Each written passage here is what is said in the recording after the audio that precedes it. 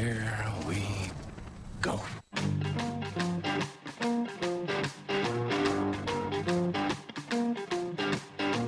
We're on a mission from God. You're a wizard, Harry. When you play the Game of Thrones, you win. You die.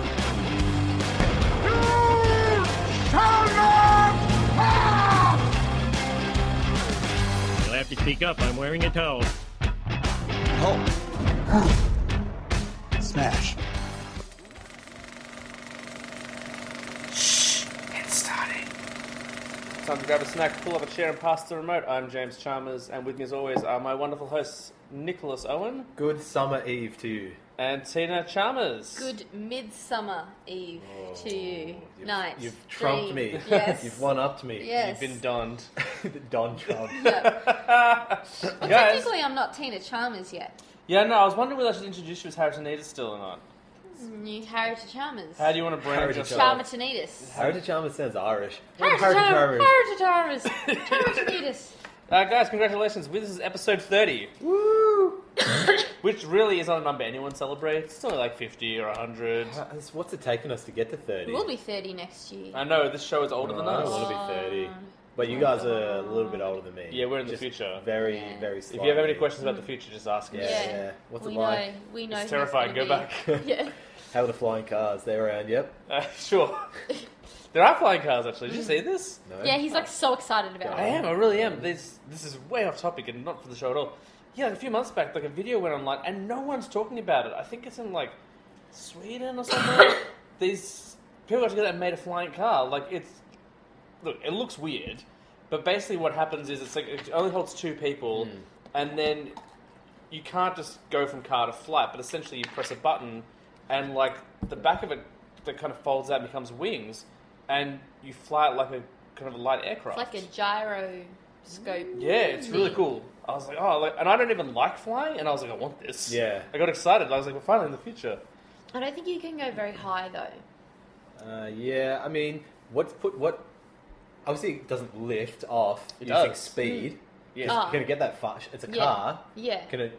I don't. And I what can't remember. road could you ever go on where you can get enough speed to lift? You have got to well, be really straight. I think you have to go from a tarmac. Yeah. Yeah, okay. So it basically you can drive to the airport and then fly from it yourself. No, but you I can was- drive to one of those like Lilydale Airport or Yeah, like whatever yeah, definitely. airport. I was thinking maybe it would be more like a Harrier jet thing where it goes, like it blasts air down and No, creates like lift that way. because you know what I we mean? sort of watched a video of it flying and stuff Yeah. and taking off, and like it takes off like a plane, but yeah, not as fast. So I don't know.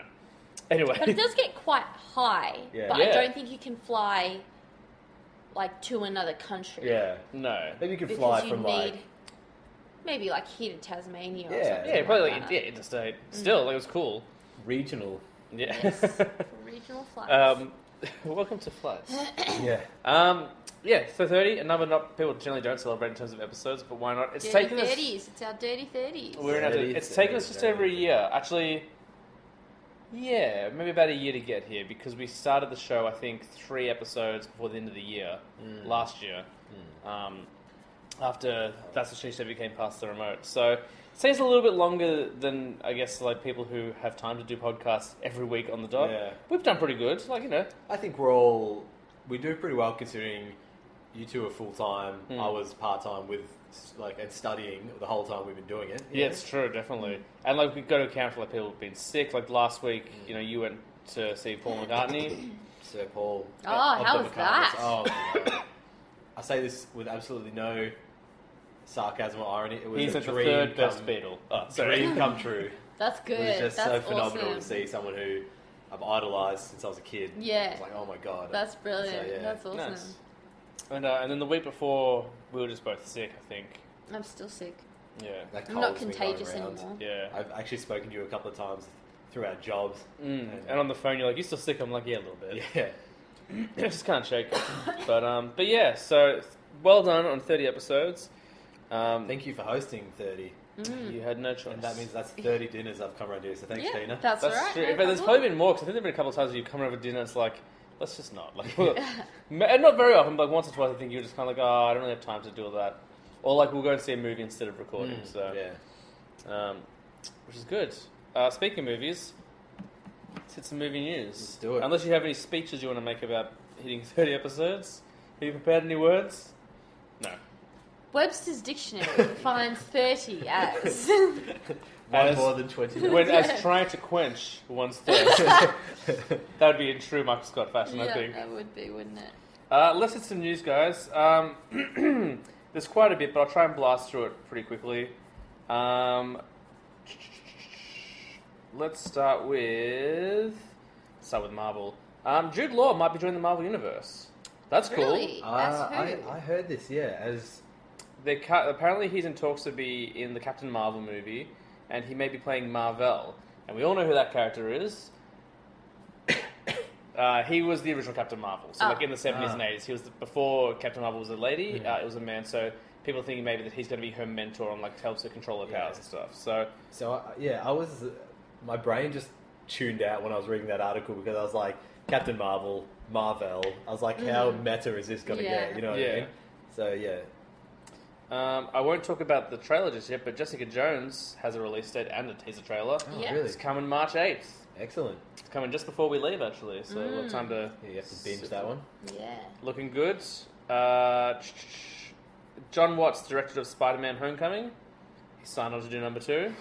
Good choice. Also, it looks like we're going to see Gwen Stacy in the next Spider-Man film. Nice. I don't know if we'll say Spider-Gwen, but still Gwen Stacy, good character to bring in.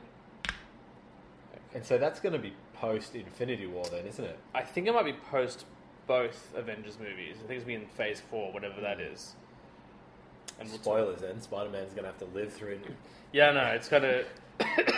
They announce these things so far advanced now that you can't help but spoil. Yeah. There's not too much DC news this week, guys. Actually, and it's been like 3 weeks. Let's just say the Justice League has not, I guess... Actually, you know what? Oh, there is news. There's totally news, I'm sorry. But let's start with... well, they released an image of Robin from this Teen Titans TV show. Do you? I think I've talked about it before. They're doing a Teen Titans TV show, which for those who don't know who the Teen Titans are, it's kind of like Justice League Junior, so all the sidekicks get together.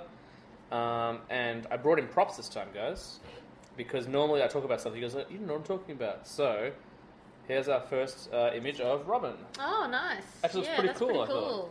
Yeah, very And that's cool. the boy from The Giver, I think, Brendan Thwaites. Oh, nice. Yeah. So he's playing Dick Grayson. So I don't know whether he'll become Nightwing throughout the show or not, but cool, I think. The other DC news that happened... Is he going to manage to be as cool as the Robin from Batman Forever, Yeah. where he's doing his laundry in like a kung fu style? You guys remember that? Yeah, No. yeah. I remember him peeling off the poison Yeah, lips. That's in Yeah. Batman and Robin. I think the Kung Fu Yeah. Laundry's in Batman and Robin as well, Oh, actually. is it? I thought that was Forever. It could be, but let's... Either way, like, Chris O'Donnell, 40-year-old Chris O'Donnell as Robin the Boy Wonder. Terrible. I still think he's probably a little bit old, so that's why they might be doing more Nightwing, but that's cool. There is some more DC news. Now, over the last couple of weeks, the release slate has been announced like 4 different times. I'm getting to the point where I don't care about DC films anymore, to be honest. But this is the most updated slate. No release dates or what order, but these are the movies they're working on now. Aquaman. We know it's coming next year. Flashpoint. We heard that was going to happen. Well, nice, but I'd like a Flash movie or like first movie before like erasing the whole timeline. But that's cool, whatever. Justice League Dark, which is all their like magic people, which is kind of cool, but also seems too early, like Suicide Squad 2. Wonder Woman 2, we knew was coming. Suicide Squad 2, we knew was coming. Batgirl is still on the cards, with Joss Whedon still attached. Shazam, which is the one that's shooting after Aquaman, they're about to start shooting. Green Lantern Corps, which has been on and off the slate constantly for the last 2 years. And the Batman. So, like, there's some cool stuff in there. Like, we don't know if that's going to be Ben Affleck Batman. Chances are it probably won't be. That is very sad. Here's the problem. Yeah, I reckon you should say. Here's the problem, though. There seems to be, like, a movie or two missing.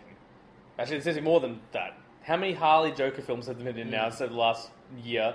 None of them have been announced. Nightwing, which apparently is in early development, not announced. But probably more upsetting than anything else is no Superman at all. No Superman. Like, I understand Well, they he had his time. It's time to move on. No, he's had one movie. He had Man of Yeah, Steel. and then he had Batman vs Superman, and he's been prominent character in Justice League. Oh, he's the third act character in Justice League. If you didn't, like, if you weren't following this stuff the way we were, you wouldn't know Superman's in that movie. Like, he's not in the trailers, in the posters. Like, it's not his film. Yeah, but he's still in the movie. He is. But I think now they finally got him right. Like, one of the things I really like about Justice League is they finally got Superman right. It's like, hey, I'm not saying it has to be the next movie, but before we worry about Swamp Thing and Zatanna and Deadman, maybe give Superman like another chance. Because, you know, that first movie I really like, but a lot of people don't. I think... I wouldn't go see another Superman movie. I don't know. Did you like Superman in Justice League? Yeah, it was okay. It's Superman. I don't like Superman. I still think that, like... The fact that we've had to wait so long for a Batman movie and we still don't know when that's coming out for this version of the universe, I don't know. I'm getting sick of these guys announcing films without Thinking it through. proving they can make these films. As much as I like all the films, like even Suicide Squad, which is a highly flawed film, there are bits in that I enjoy, but it's like, hey, just take a step back, like get your basics right first, and then announce stuff. Like Green Lantern, like I'm like, yeah, I like seeing that name up there, but we still haven't seen any hint of Green Lantern feel like except for that ring. They're not abiding by that age-old thing of, like, you got to learn to walk before you can run. Yeah. It's just like, we've set up a franchise, Yeah, like, bang, bang, that's bang, true. what can we do? And I would argue they haven't set up a franchise. Like, Because that's the thing, like, when you were reading those all out, I'm like, that's a lot of movies. yeah, like What's that? But the The thing next is, we haven't even got our grounded Avengers Yeah. who we can always come back to yet. Because yeah. it's like, Also, Justice League 2 has been pulled from the slate. Like, there was meant to be Justice League 2 because they got to fight Darkseid and Legion of Doom, which they set up as well. And there's nothing because Justice League hasn't done very well. So it's like we may never see that team together again, which is kind of disappointing because it looked... I don't know. Anyway. can I ask how you two feel about it now after about 2 or 3 weeks? Justice League? Yeah. I still really want to see it again. Now that like more things have leaked, like I don't know if we talked about the deleted scenes the last time that leaked, but a bunch of scenes actually, like someone who from Warner Brothers was like, "Hey, I was part of the team. A lot of my stuff got cut. This is what you should see." And one of the best scenes they leaked was like an origin, or not an origin, but like an early discovery of the Flash's powers. Did you remember there's a scene in the trailer where you see him like point through the window and the glass will shatter around him? Yeah. So they showed that scene where he's standing in a coffee shop and he hears like a car accident about to happen, and he sees Iris West, who's like his love interest in the comics and in the TV show. She's in the crossfire, and so what happens is he turns, he pushes through the window, as we see, and like some of the CG wasn't finished, a little bit cartoony, but it was all there. And you see him running. He's not in his suit; he's just in like regular clothes. He runs and he grabs her and he like pushes the car over her and stuff. There's like and like gets her out of safety.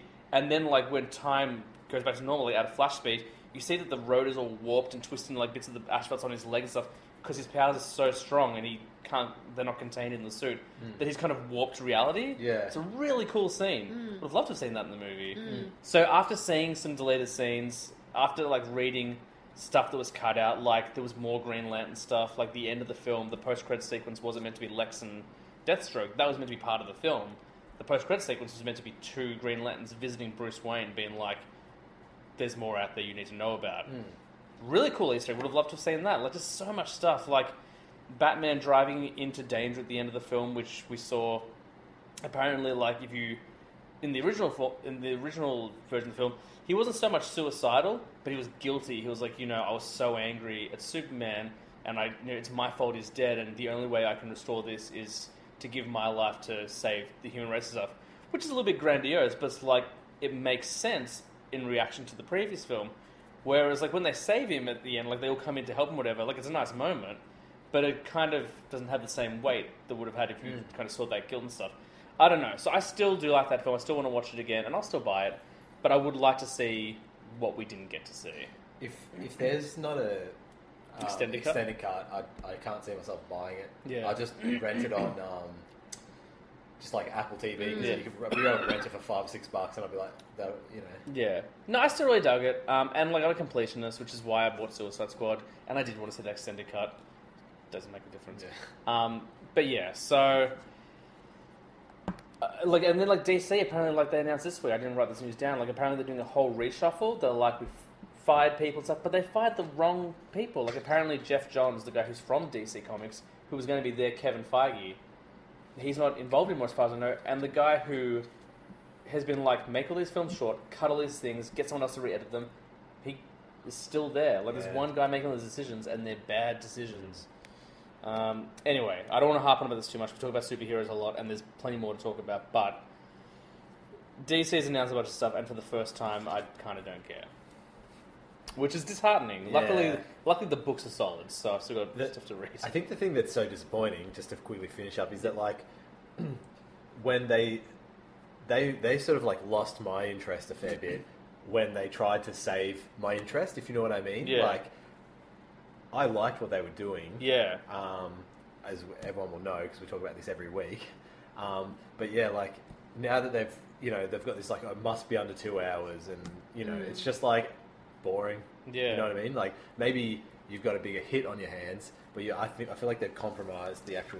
Yeah, and their marketing campaigns, like, the trailers I really like. Like, I know some people were bored of the trailers. I like the trailers, but their posters, like, they were cool looking posters, but their posters were just like, here's all our heroes standing together. Yeah. That's what it was. Like, you look at those Marvel posters, sometimes people accuse them of being overcrowded, but at least you get an idea of what these films are about. Yeah. Like, I don't know if we talked about this last time, but so Snyder, we heard earlier in the year that Snyder left because his daughter passed away, and apparently that was part of it, but apparently he got fired. Really? Like, that's what's coming out now. It's like, no, he got let go. Like, the studio had so little confidence in him, they're like, you know what, we're just going to fire you, we're going to bring Joss Whedon in. And to me, it's like, let the guy finish his vision, even if you're not confident in his vision. Like, Batman vs Superman, as much as it was critically panned, made a ton of money. Like, it made almost $1 billion, which I know isn't Avengers level money, but for a movie starring only 2 heroes, not bad. Yeah. Do you know what I mean? Like, let the guy finish. I don't know. Like, it's leaving a sour taste in my mouth. Like, I wish that Disney would go and buy DC.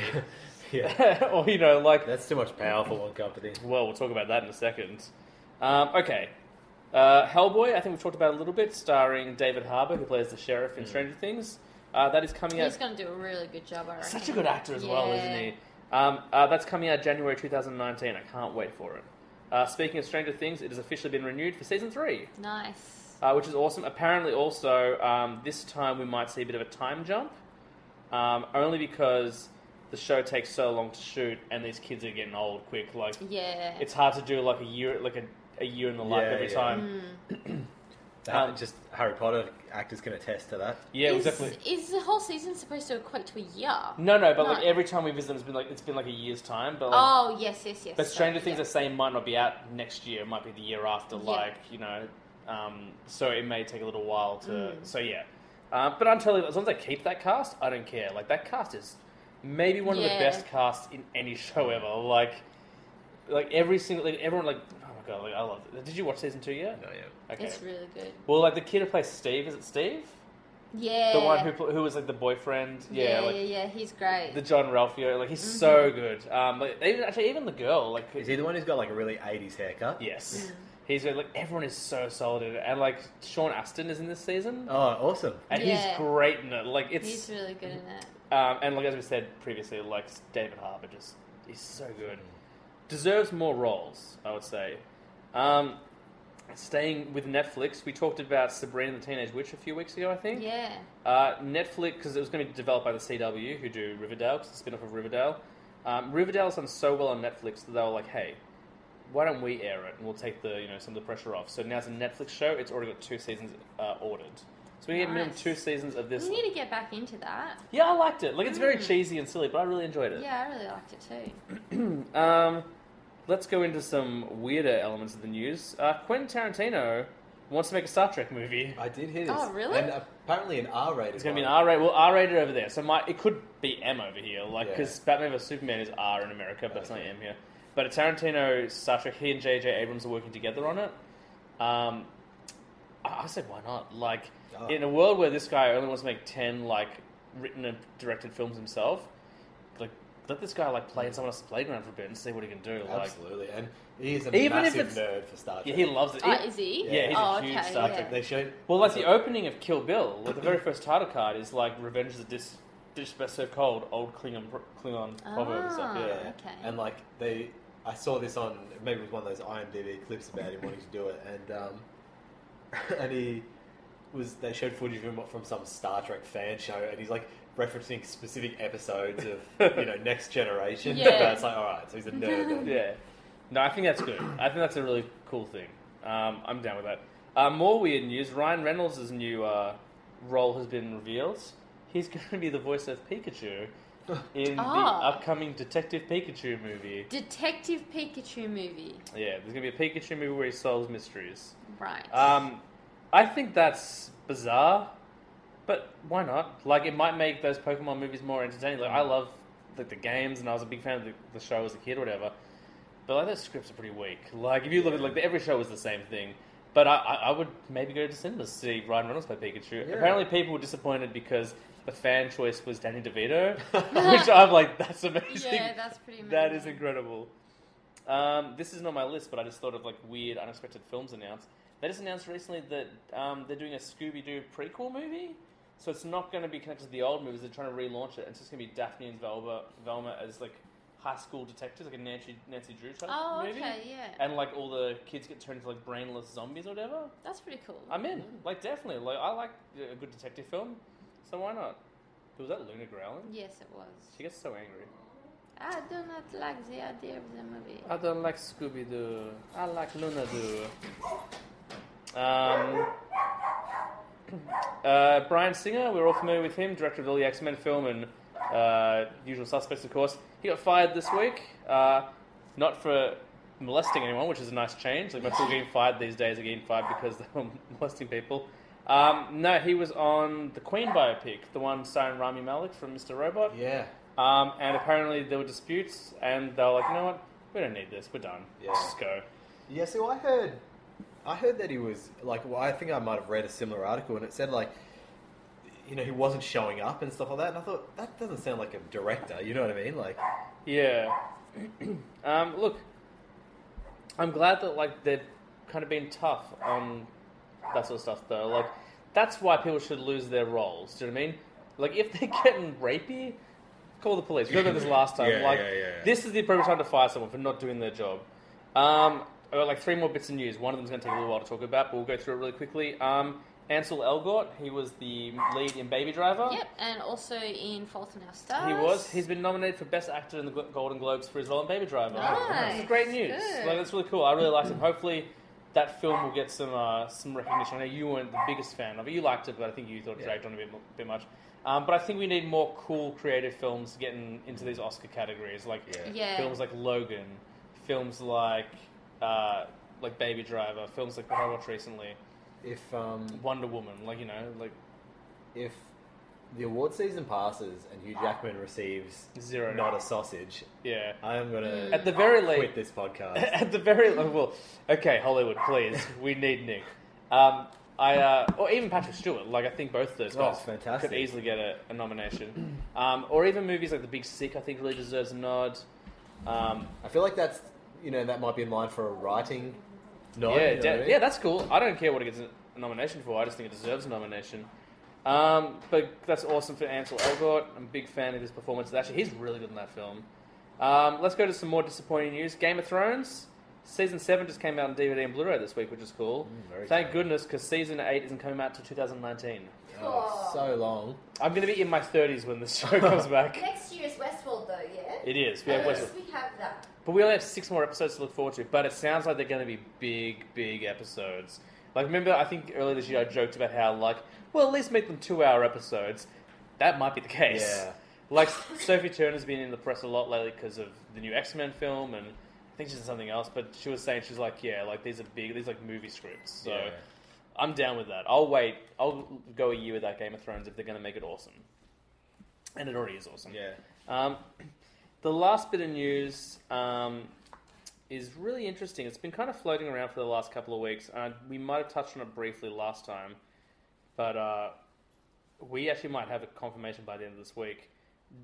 Fox, 20th Century Fox, getting out of the movie business. They don't want to make movies anymore. They don't want to make TV shows anymore. They're done with it. They're like, it's just, I don't know why. Like, they've had a killer year in movies. But for whatever reason, they just want to focus on news and sports. So, we're selling all our properties to the highest bidder. And I think they're trying to get $60 billion for it. Wow. And the main Disney. bidder is Disney, which upon first glance, like, oh, that's cool, because we'd like to get the X-Men back in those Marvel films. We'd like to get Fantastic Four back. But it's bigger than that. Like, it's not just that. It's the X-Files will be Disney. Yeah. The Simpsons will be Disney. Simpsons must be worth billions by itself. But I was thinking, and like that got me thinking. I'm like, that's kind of cool. Like, because it's no surprise. Like the last 10 years of Simpsons, Simpsons has been pretty. hasn't been very good. Yeah. And so Disney, I don't imagine Disney's going to buy it and they'll be like, you know what, done. Let's close it. Yeah. But do you know what Disney's really good at doing? Fixing things. Yeah. Like making things better. Like we might hit like a nice renaissance of Simpsons. Like if this goes through. Yeah, but is it going to be all Disneyfied? I don't think so, because people said about Star Wars, and you saw those last two Star Wars films. Like, Yeah, but Star Wars was never risque. Whereas Simpsons, you know, the jokes Could be a little blue. could be, yeah. yeah, but Disney also put out. I'm trying to think. Disney have like it wouldn't be like the Walt Disney Pictures Company. Like Disney owns a bunch of subsidiaries, like Touchstone. Like they released like Twister or something as well. Like they released.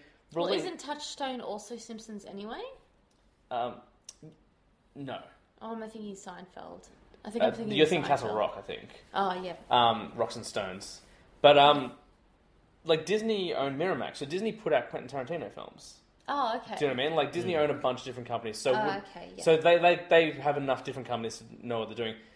But like that being said, like even though I was like, oh, they might fix the Simpsons stuff, they will get the Alien franchise, and I am worried that they might be like, let's Marvelize it. Like they might try and like the problem with the Alien films is that I think they've been going to. Actually, I wouldn't say they're mainstream. I don't know what they do in those Alien films. It's a really weird time. Like they're about like it looks like it's going to go through like every day. Like there's more reports, and they reckon by the end of this week we'll know if Disney owns it or not. So part of me as a Marvel fan is like, this is awesome. This is great. Like everything's going to come back. Like Marvel will literally own every single thing that they make, and this is great. But it's interesting to see what's going to happen to the other shows and the other movies and the other properties. I think Arrested Development actually owned by Fox as well. Although they might be owned by Netflix. Actually, I think Netflix owns it owned now. by Netflix now. But Disney will also then get the distribution rights for Star Wars, so you won't be getting like weird box sets that are separate. Like you can get them all together. Of course, there'll be Disney prices now, so they'll be more expensive. You've seen how much Disney. Yeah, see, that's like my first reaction whenever I hear of something, a deal this big. I always worry for the consumer because I just think like less competition. You know what I mean?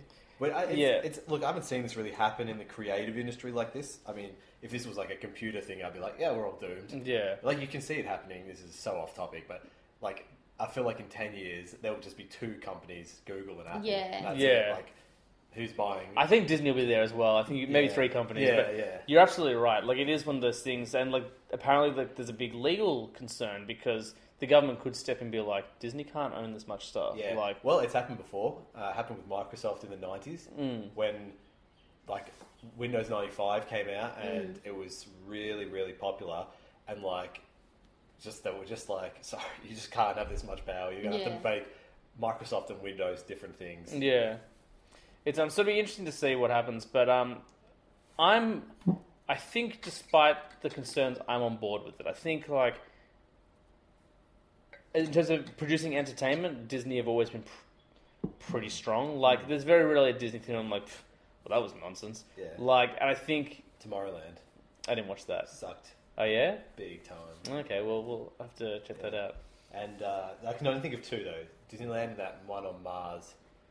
Oh, Marcy's Mums? Nah. Oh, John Carter? John Carter. I never watched it, but apparently it's not that bad. It's just, it's not... It's just famously, isn't it, the biggest disaster of all time or something like that? Since Waterworld, which I think was also Disney. Oh, Disney. But I think they're getting better. I think they're getting better at like knowing what to do. Like they're like, look, we'll just stick with that franchise. It's Star Wars and Marvel. Yeah.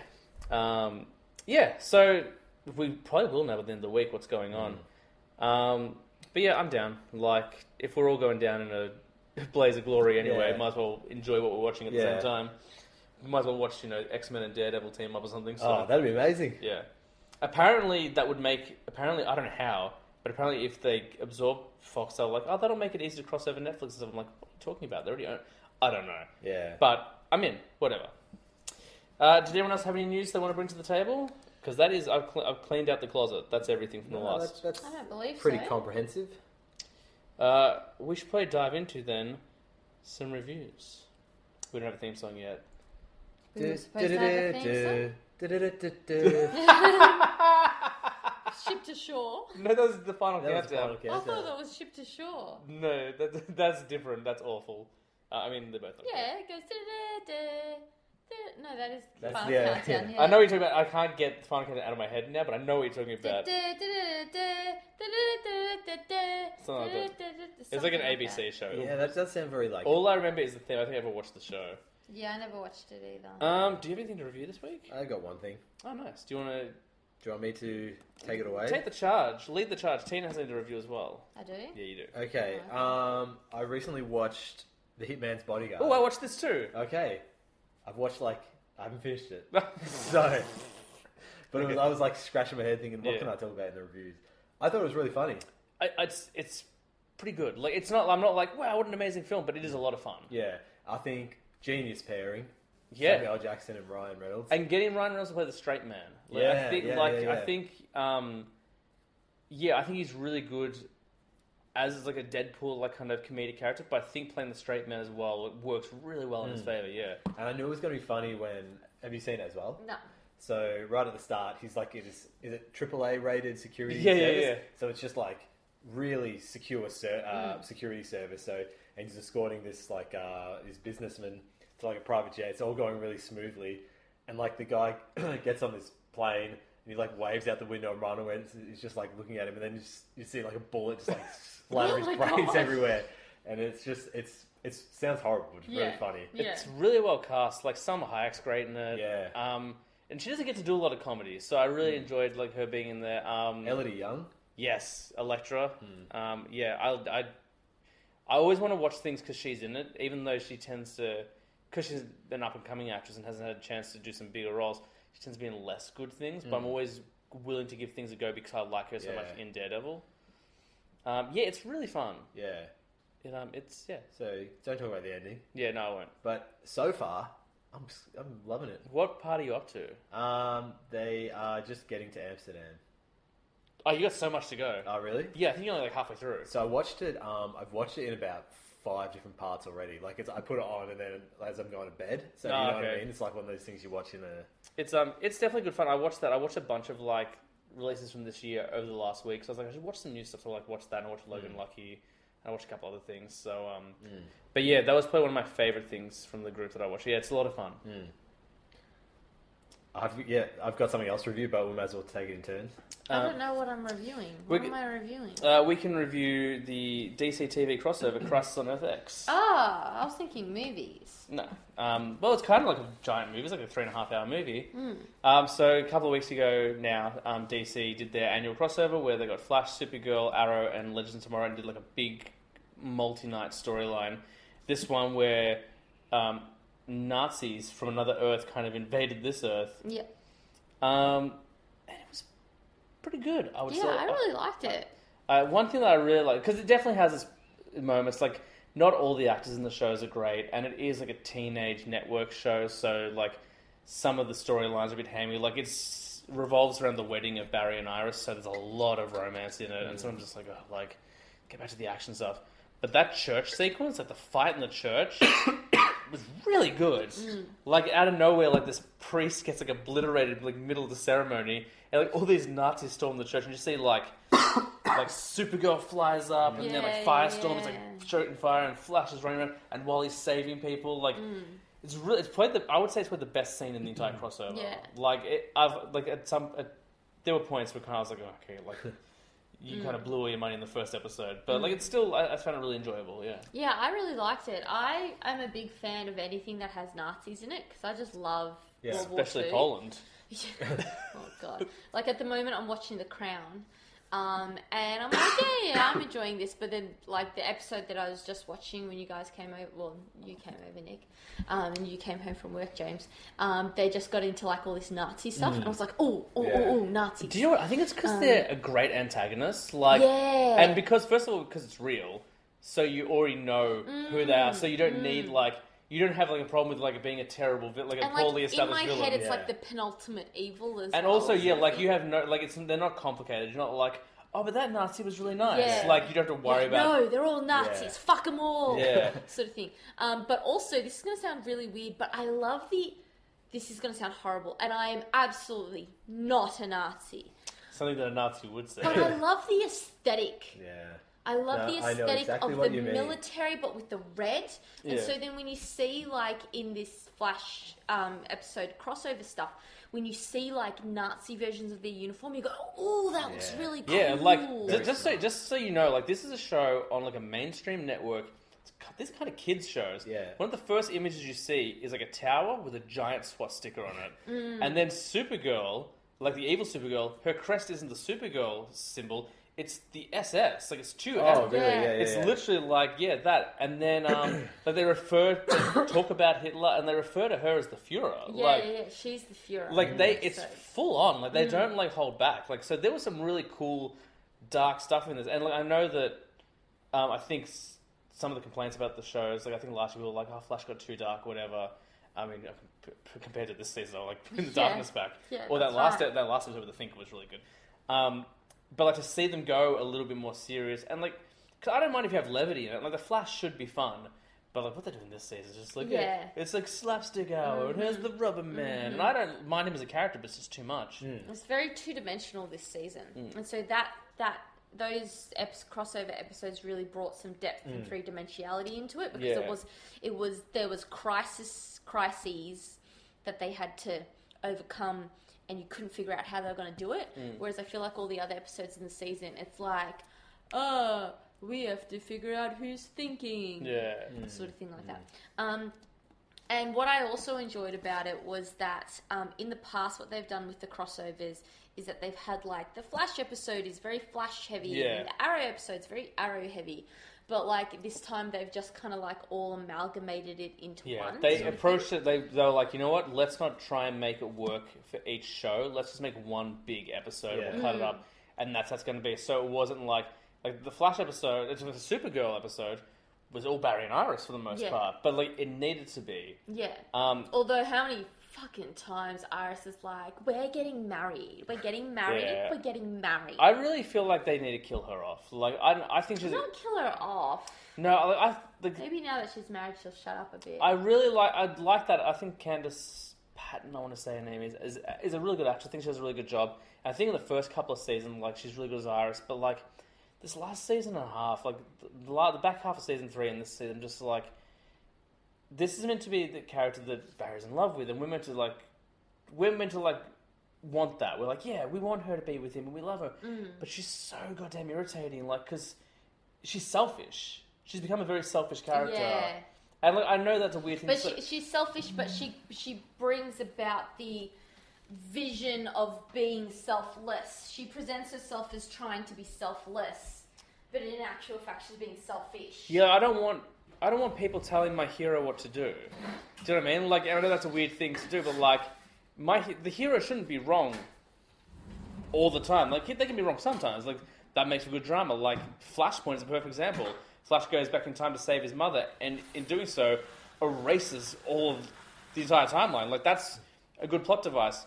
But just by, like, ordering the cake when she didn't want him to do it, I'm like, come on, like, ugh. But overall, the crossover I really enjoyed. I thought it was good fun. I thought it was a really well executed one. I heard someone go like, you know, this is the Justice League movie I would have liked to see in cinemas. I would have done with a lot less love stuff. But yeah, like it was totally good. Like, you know, I had a good time with it. So Yeah, same. I had a good time. and it really made me want to go back to the other shows. It's like, oh, I want to catch up on Arrow, and I want to catch up on Supergirl. I want to catch up on Legends. Like apparently now, like they're saying that Legends is very self-aware. They know they're kind of like the reject show. So they play into it in the season. Yeah. Oh, and one thing I loved is they tagged up on something they missed in Flashpoint last season, where in the Flashpoint comics, Captain Cold is the hero of Central City because there's no Flash, so he's Citizen Cold. So they made him a hero in this, but they also gave him the actual Captain Cold outfit, which includes the square glasses. Yeah. Which I love. Like that was the most comic book accurate costume I've ever seen. I was like, that is perfect. So I loved that. And they made him gay. There's a lot of gay kissing in those episodes as well. Yeah, there was a lot of gay. There's more gay kissing than straight kissing. Like Yeah. Supergirl's sister like hooked up with White Canary, and then Captain Cold was macking out in the Ray for a long time. If you don't like gay kissing, which you shouldn't have a problem with these days, but if you don't, avoid the crossover. Yeah. But yeah, there's a lot of love. Getting it on. Yeah, Lot of definitely. Getting it on. Yeah, and like one night stands and stuff. It was a very Yeah. sexy episode. So, what are we going to rate it out of, James? I wasn't going to, but we can. I'll give. We can't. I'm trying to think back to the episodes. I'll give How it. about how many kryptonite arrows? Oh, that's a nice Yeah. call. Okay. I will give it 8. I too shall give it 8. Yeah, I feel like there's definitely room Strong. for definitely room for improvement. I think what they should do now, the next one they should do is let's use the word again. But they should do Crisis on Infinite Earths. Like they should have the next crossover should be like every version of every character we've seen and collapse into one universe, so Supergirl can appear in episodes easier because she's on a different Earth at the moment. So Yeah. she's always come through the portal. But if they just collapse all the Earths, then she can just be there all the time. That's what I would like. The only thing I missed was Superman. I would have liked to see some Superman in there. Yeah, you would have thought that, the world being overtaken by evil Nazis would have been good enough for him to get off his high horse to come over and help out. Like maybe he's That's why I don't like Superman. maybe he was in space. Like maybe he's fighting Brainiac. Yeah, or well, something. maybe he's shit. But what I did like is at one point she's like, "If you don't let me go, my cousin's going to come and save me." And then a flying superhero does come and save her, but it's the Atom, and the Atom is played by the guy who played Superman 10 years ago. So it's like, that is kind of cool. Brandon Ruth. Yeah. All right, that's Crisis on Earth X, which I really enjoyed. What do you got for me, Nick? Well, actually, tell me because I saw this a while back and I just cannot remember for the life of me if we've done it on the podcast. Did I tell you guys that I went and saw The Philosopher's Stone? Oh, I briefly heard, the orchestral thing. Yeah. I don't think we Briefly talked about heard you it. mention it. Okay, Yeah. apologise to think the I was listeners upstairs if I when you were have. talking. I don't think you did. I feel like I would know. I remember this. So. Yeah. I went and saw with a good friend of mine. We went and saw the Philosopher's Stone live, the live concert scored by the MSO, and it was freaking sweet. Yeah. Don't go for the movie quality because it's just projected up there and it's kind of hard to see and it's subtitles and stuff. But seeing or hearing the Harry Potter theme but played live, I was just like, Yeah. heart eyes. Because for the longest time, I was like, because everybody was like, oh my god, Tina, it'd be so amazing. I'm like, I'm not going to go there to just listen to them play, the theme music and stuff like that. I didn't realise that they do it to the movie as well. Yeah, it's sort of thing. so it's just, the movie plays with just the dialogue Yeah. and the practical effects. And it's freaking sweet. So the bit when they go beneath the trapdoor that the three-headed dog is guarding, and Devil's someone's Snare. left the harp playing. Yeah. There's a harp player Yeah. doing that exact same thing. Yeah, oh, that's my cool. God, it was so cool. I want to go see Prisoner of Azkaban so I can hear bum bum bum bum bum Yeah. bum bum bum. We should yeah. go see that. Yeah, definitely. So good. I recommend it wholeheartedly. What else did they do? Back to the Future? Is They that did Star Wars. did They The definitely Force did Star Awakens. Wars. That's the Yeah. thing. Okay. They were doing it. So the matinee, which is what we went to, was Philosopher's Stones, and then the evening session was Chamber of Secrets. Yeah. Okay. And then I know they were doing The Force Awakens in December. It's Yeah. probably been and gone, but yeah, so good. Yeah, Cool. nice. So good. Awesome. I got one more thing to review, and then we'll get into the next segment. Last time you reviewed Dawn of the Planet of the Apes or Rise of the Planet of the Apes? The one with First James- one, yeah. So I watched War of the Planet of the Apes. I finally sat down and watched it, which is the film I was really looking forward to. But when it came out, since I hadn't seen the second one, so I was like, I can't. I've got to get in there. This film is phenomenal. It's Really? so good, dude.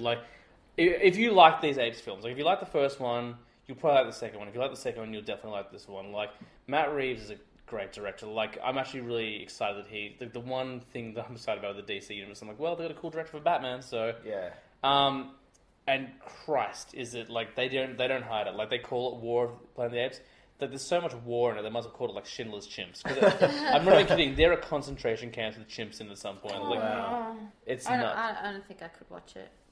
Yeah, It'd and be there's too sad. I mean, there's not really any torture and stuff. It's not torture or whatever, but they're just locked up. But there's a lot the babies are separated and stuff. So I think Yeah. you'd struggle. But it's really beautifully done, and the CG in these things is incredible. Considering I went to that Inhumans episode, and they couldn't make a dog look real. Yeah. Seeing how realistic these apes look is fantastic. And Steve Zahn does the voice of one of the chimps. Who's Steve Zahn? I'm trying to think what you would have seen him in. He was an Evil Woman, but he's been in bigger stuff than that. He was in. The two I'm thinking of. Did you ever see Sahara? Yes, he was in Sahara. You. He's like comic relief guy, like best friend comic relief guy. Yeah. That's his shtick. He's in Captain Fantastic as well. I'm just trying to see, like, there's nothing. In my head, I have a voice, but I can't project that voice. I'm looking at all of these movies, and I know you haven't Can I seen. see a picture of him? Okay, I think I know. Yeah. Yeah, like, all these movies I'm looking at, none of these things. I don't think I've seen any of these. That's things. okay. I just need to see a picture of him. Yeah. But he does the voice of one of the apes, and he's so good in it. Like, it's incredible. Like, it's not exhausting the way some war films can be. Woody Harrelson is really good. And I know that people are like, Woody Harrelson's always good. No, he's not. Like, he's very hit and miss, actually. Yeah. Like, I think when he's in stuff that he believes in, or like stuff that he can kind of sink his teeth into, he's really good. But like those Hunger Games films, I'm like, come on, dude. Like, that terrible wig. That was now, a phone-in. Yeah, like Now You See Me too. I haven't seen the first one, but I imagine it's Now You See Me Too. half the performance he did in that first one. Like, we had a weird, like, curly wig on and In the stuff. second one, he plays like his own twin, yeah. and it's just That's never shit. worked. That's never fucking worked. No. You know. and Why like- do they What about think the it's gonna clumps? work that time? It's worked once.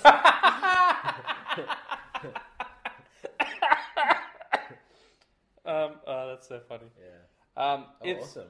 it's really good. I have it. I've got it. I Yeah. own it. It's ready to go. Yeah, I bought it. Just haven't seen the second one either. So. Yeah, I've got like all the Apes films. So if you want to borrow them, man, I've got them. No, I've got them. Yeah. Did you hear me? Sorry, you sorry. He's got them, all right. Oh, sorry. I have them in my possession. So yeah, really good, and like a really nice like end to the trilogy, because I don't think they'll do any more now. I think that's it. They're done. Yeah. And there's one thing I don't know whether they said in the second one or not. Have you seen the original Apes films? No, I've only seen the Mark Wahlberg one. Okay. And the new... So, like, in the original one, there's an ape called Cornelius, which you probably know that much. Like, it's kind of a pretty, like, well-known character at this point.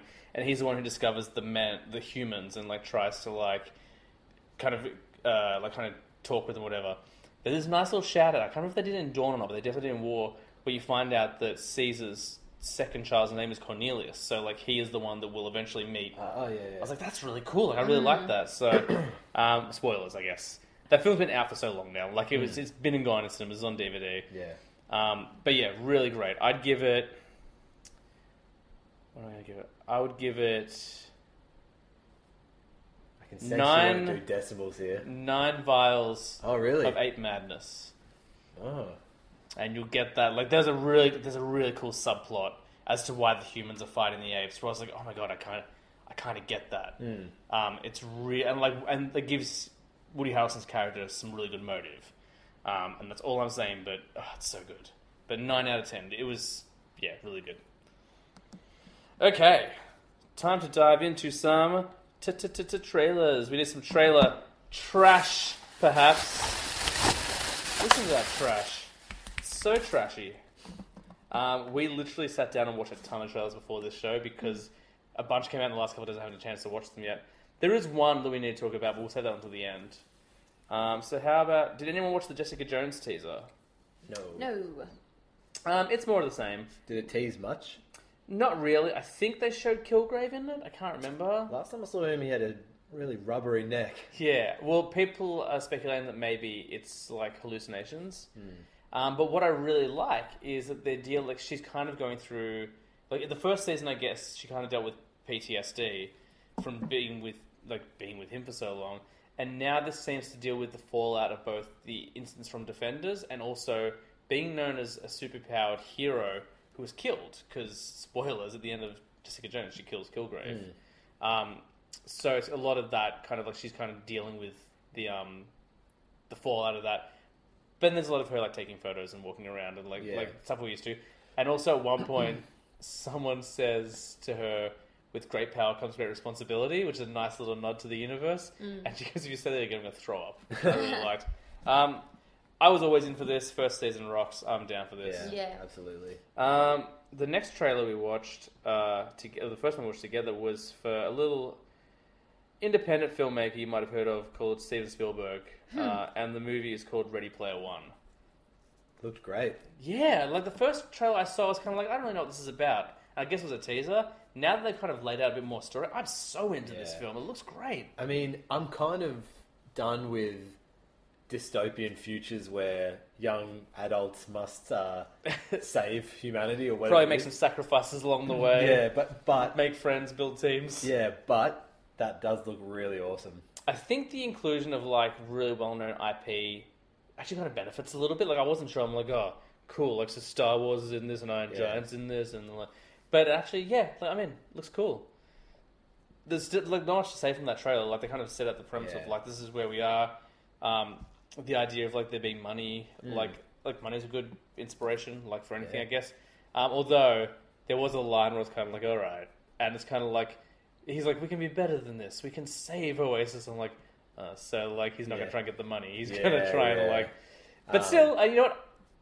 It looks good. Like the visuals are stunning. Like, and this is a film that has so much CG. It could go so wrong so easily. Ben Mendelsohn Ben Mendelsohn looks very probably- villainous. I don't know. He's a bit of a hero. Everything I've seen him in has been a heroic role. I actually watched a movie with him in recently called Una. It's really good. It's got him and Rooney Mara. Yeah, I see that on the DVD shelves all the time. Yeah, it's about like this. You know what? It's essentially about a guy who like slept with an underage girl and like the repercussions of that. But it's a really like intense watch, and like he's totally good in it. He's a great actor. Yeah, I'm just worried that he's just cast as a villain now, you know, like...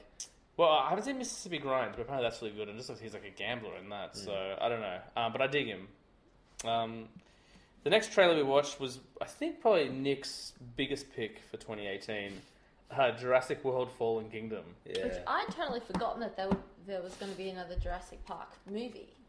Yeah, Because the person who always told me about the Jurassic Park movies, I don't see that person anymore. This is one of the students from my old school. Well, just like before we get into this trailer, which we will get into this trailer. How did everyone feel? I really liked Jurassic World. I thought I actually really enjoyed it. Yeah, I actually re-saw it yesterday or today. Oh, it's It was fresh, either though. yesterday Yeah. or today. Like- Only a part of it because they were showing the kids because it's end of the year and why Yeah, teach yeah, the yeah. kids when you can show them movies. Like I wasn't a big Jurassic Park kid. Like I wasn't a big dinosaurs kid, but I did see the first one probably when I was a teenager, which is still way late for Yeah. like Jurassic Park. And then I didn't really see the sequels. Maybe I saw a little bit of 2. Is 2 the one with the T-Rexes in the city? I've literally seen two, only yeah. seen the first one and Jurassic World. I feel like the second one they kind of King Kong and they bring the T-Rex back to like California or something Yeah. or New York. But It's like, what is it called? Space Ape goes to summer camp or something like that. The Simpsons. Yeah. But anyway, so like the sequel is notoriously not very good. I thought it was the most ideal sequel. Like this makes sense. Like 20 years later, it's open, they've got it running, and like now it is everything that it was intended to be. And then things go wrong. Like I dug it. I don't know if we need a sequel to Jurassic World. And Christ, this trailer looks messy.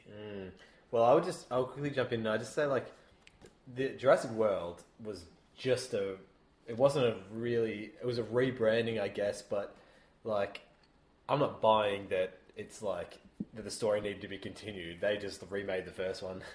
Yeah. Yeah, no, I didn't with see how the just story needs to new be continued heroes. from Jurassic World. New, very attractive heroes. You know Yeah, what I mean, I agree with you, but like in a world where they're going to, out of all the sequels they made, that made the most sense to me. Like, it was kind of Yeah. like, and I guess it is kind of a Force Awakens versus New Hope But type my big situation. thing But has always been, and this is just the cynic, not seeing this as a movie, but seeing this as real life kind of person. Why would you go to an island, not like Monster Peninsula, like in Simpsons?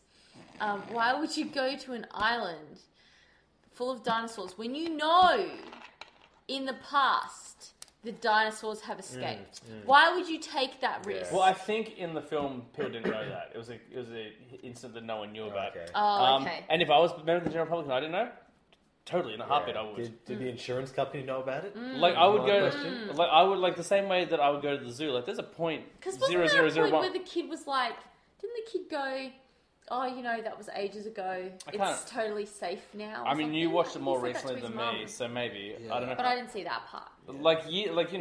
There's a very small, there's a chance, a very very small chance, the chance you go to the zoo and a lion will get out and eat you, but super That's small. true. So yeah, that's do true. you know what I mean? Like, so if there's a there's a dinosaur zoo, yeah, absolutely, I'm going. Yeah. I suppose. And then you can say that in your life you've seen dinosaurs. Yeah. But to have to go back to drag old mate back to the island because a volcano is erupting. Yeah, That I is just, you just thought want that to, was you a just want bit to shit. make money. That's all. Yeah. You know what? Just like, I will go see the film if they're honest and just be like, we're going to put a trailer up. Can we just have some money? We've made a new film. Yeah. That's Yeah. what I prefer. I have 3 issues with it. The first issue is that the premise is literally like Save the we have to dinosaurs. save Yeah, the dinosaurs yeah. now.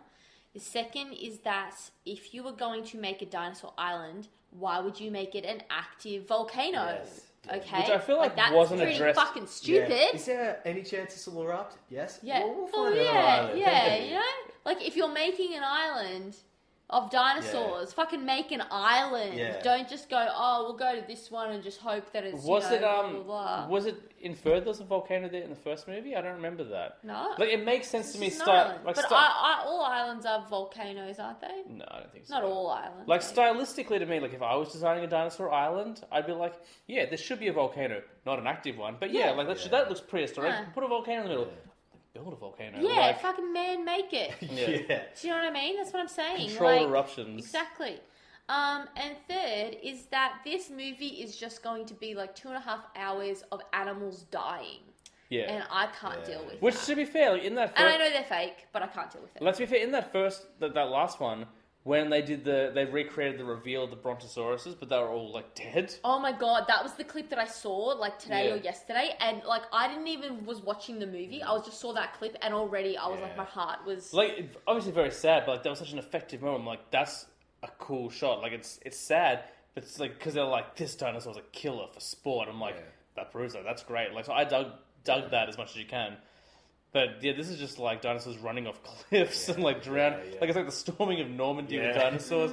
I'm just... poor things. They'll just be trying to escape the fire. I that think was there just are ways on this fire. film could have been cool. Like, I think bringing Jeff Goldblum back, if I wasn't so suspicious of producers, I'd be like, that's a cool move. But I feel like they're just like, look, he was huge in Thor just now. Like, put him in because nostalgia is big and people will love that. But I guarantee you that's the only scene he's in. Yeah. Like, that trailer moment where he's in the courtroom or whatever, that's the only scene he's in, I betcha. Yeah. If they had stuck to their guns, because there's a weird moment in the trailer where you hear like a violin and it's like a horror movie, and then like it just doesn't pay off that moment. Like, you don't see anything else. Yeah. Like, if they were for more of a horror vibe, or like there's that bit where like you see Chris Pratt like reunites with his friend the dinosaur Blue, and it goes to attack him. There's no way he's getting hurt in that film. If Chris Pratt had to spend half that film with no arm, I'm in. Do you know what I mean? Like, if you like put stakes in it, He almost wasn't going to be in the movie. Oh, really? He'd like, yeah, because the kid that I was talking to about this, he was massively into Jurassic Park and dinosaurs and everything. It's all he ever spoke about. And he was telling me how, like Chris Pratt has pulled from the new Jurassic Park movie and he's not doing it, and he's like expecting like a whole bunch of money and all this kind of stuff like that. So clearly, like, they must have paid him out to be in this. Well, you know why? Because it was Guardians of the Galaxy, Yeah, that's Jurassic World, Passengers, Guardians of the Galaxy 2, Jurassic World. Like, he's been non-stop for the last few years, and that's one of the reasons why he got divorced. Yeah. Like, because just, he couldn't like maintain that schedule and that life and everything. Yeah. I mean, look, the one saving grace is Chris Pratt, isn't it? So, and he's... I was going to say he's never not good, but Magnificent Seven is tough. I found that to be a real snooze. Really? Yeah. Okay. But that's okay. Like, we all have different See opinions. you later. Nah. You're like, if... What was the thing you said before you would quit the podcast? Oh, if Hugh Jackman to get nominated? Yeah. If he doesn't get anything, Yeah. if he comes out of this award season with a big fat donut, like, what do you have to do to win an award? Yeah, that's right. The Jurassic World reboot, it was missing that bit of magic which would make me care about a film. I don't know if it's because I'm loving intergalactic villains now who are like have a bit of agency themselves and like can speak. And so a dinosaur to me is just very basic. It's like it's just a threat, like a prehistoric threat. Yeah. It's like, and also, like, a dinosaur isn't a villain. Like, it's not evil. yeah, that's right. Yeah, It's incidental. Like, I mean, like, Nazi dinosaurs? Yes. yeah. Like, if Well, the one that they created was. Yeah, and I'm up for That's that, true. like had no raptor, redeeming the Indominus Rex. yeah, so, whatever the one, because it was like Indominus super Rex, yeah. smart and stuff like that. But it's just like, like, if But the Fall- real villain is the humans in it. yeah, That's if the whole if point. Fallen Kingdom is the like the volcano erupts, and then we find like a secret underground lair, and a revived Hitler comes up on like yeah, I'm in for on that. a Nazi Velociraptor. Yes, Yeah. I am in. But Somehow. I think what the whole point of it is that it's human beings feeling guilt, because what's happened is they've just gone fuck you then and abandoned all the dinosaurs, Yeah. and then they feel guilty for the mess that they've made, and Yeah. they're like, because they are actually the villains. Yeah, I mean, look, when you told me the trailer was, because like, before we sat down, Nick was like, I have an opinion on this trailer, I'm not going to tell you, but we'll talk about it on the show. And I watched this trailer, I was like, oh, I think he loved it. Yeah. It's weird, man. Like, and I was looking for, like, when I heard they're doing a second one, I'm like, oh, I don't need it, but cool, I like that first, let's go again. And I was just like, who's the director? Who is the person responsible for this monstrosity? It's definitely not going to be Colin Trevorrow, because he's out of a job after he got fired from Star Wars. J.A. Bayona. He's done, like, good movies. Like The Orphanage, The Impossible, A Monster Calls. He does Penny Dreadful. This guy's done some really good stuff. Well, I guess at some point you have to bomb, so... I mean, look, it hasn't come out yet. No, you're right. And, you know, we are speculating. Like, it could be great. Yeah, it could, but it's It's just not a good... Like, if that's... that's a completely unnecessary sequel to me. Yeah. Like, it almost feels like a generic, like, what's that? Like, it feels like kind of like White House Down or whatever. Meets dinosaurs. Yeah. Yeah. You know, it's just- Snakes on a plane. Yeah. Yeah. It's just like, I feel like they're cheapening. Jurassic Park does have a lot of nostalgia, definitely for our generation as well, because we all saw that when we were like between 15. 10 and 15, you know what I mean? Like, well, that movie came out when I was 5, but I definitely didn't see it till I was a teenager, yeah. yeah. But like, you're just cheapening it, because these films mean nothing. They're just, to quite use that, it's like a summer blockbuster. Yeah. And I know that the last one did make a lot of money, but you know, like, It feels to be going the same way of, like, the Dark Universe.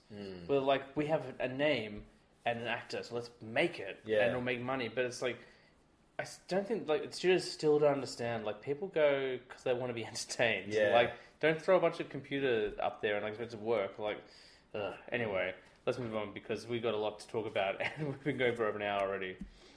The next trailer we watched was for the new Robert Rodriguez film. I'm a big Robert Rodriguez fan, and this will have the most un-Robert Rodriguez film I've ever seen. It's called Alita Battle Angel. oh yeah. And basically, I can't tell you the premise other than that it kind of looks like iRobot a little bit. Yeah, just like With like an anime with girl. sort of a ghost in the shell kind of thing. Going on Yeah, as well. like that. I Like, thought you didn't like Ghost in the Shell. no, it's not good. I don't like either version. I watched the anime recently. Not good. I mean, maybe not good. Maybe it is good, but it's just not, I'm just clearly not into anime. But yeah, like everyone's like kind of Christoph Waltz finds these robot parts and makes a girl, and she looks human, but her eyes are really big. Yeah, weird. And she has like ceramic arms, and there's other robots. There's a cool scene where she's like fighting this guy, and like all these tendrils started coming out of him. Yeah. I was digging that. I have no idea what this film is, but I like the trailer. Like, I think I'm in. Yeah, looks okay. It's got like a real, kind of, not Matrix, but like everything kind of inspired the Matrix. So it does have a bit of an anime vibe to it. Like, it does feel like a little like Ghost in the Shell and that sort of stuff. But again, I like those Ghost in the Shell trailers. So you know, and Rodriguez, I trust. I really like him. He's never steered me wrong, except for Shark Boy and Lava Girl. So I feel like, you know, like it's probably going to be all right. But it's very different. Like, his film's always like big and explosion and jokes and Mexicans. Like, that's his staple. Like, that's what he does. And this is so refined and polished and almost like it felt a bit Blade Runner-ish as well. Like, Yeah, I didn't know what to make of it. That trailer it was very ambiguous as to any sort of plot. yeah, I mean, I think it's just a teaser, so we'll probably get more. But I don't know. I haven't seen one of his films in a while, so I'd like to watch it. two more trailers. We watched a trailer for the new Spider-Man movie, not Homecoming. This isn't an MCU film. This is a Sony-produced animated film called Spider-Man Into the Spider-Verse, or Into the Spider-Verse.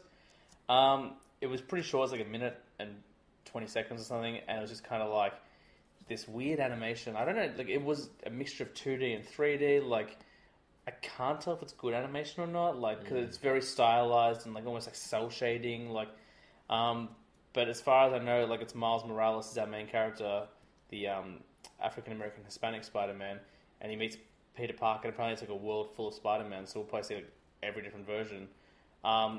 Which I guess in a world where we have a Lego Batman movie, like, give me a multiverse of Spider-Man characters, like, go for it. So yeah, I don't know really what to make of it yet, but looked fine. Yeah, look pretty good. And then we saw this trailer. It came out a little while ago. We kind of forgot about it. I'm never even going to watch it anymore. Like, it looks a bit dodgy. It's called Avengers: Infinity War. Yeah. I've only seen that trailer about 6 or 7 times now. That trailer came out on my birthday, and it was the best gift I could get, really. Like, Marvel really looked out for me. Yeah. Wow. Holy Christ. I know I said it a lot, but... It was a perfect note of drama and, like, hype building. Like, there's no jokes in this trailer. Like, it feels like... Except that I get that man a shield. Yeah. Well, that's become a joke, but I don't think it's meant to be a joke. Like, I think it's been more like of a rallying moment in the trailer.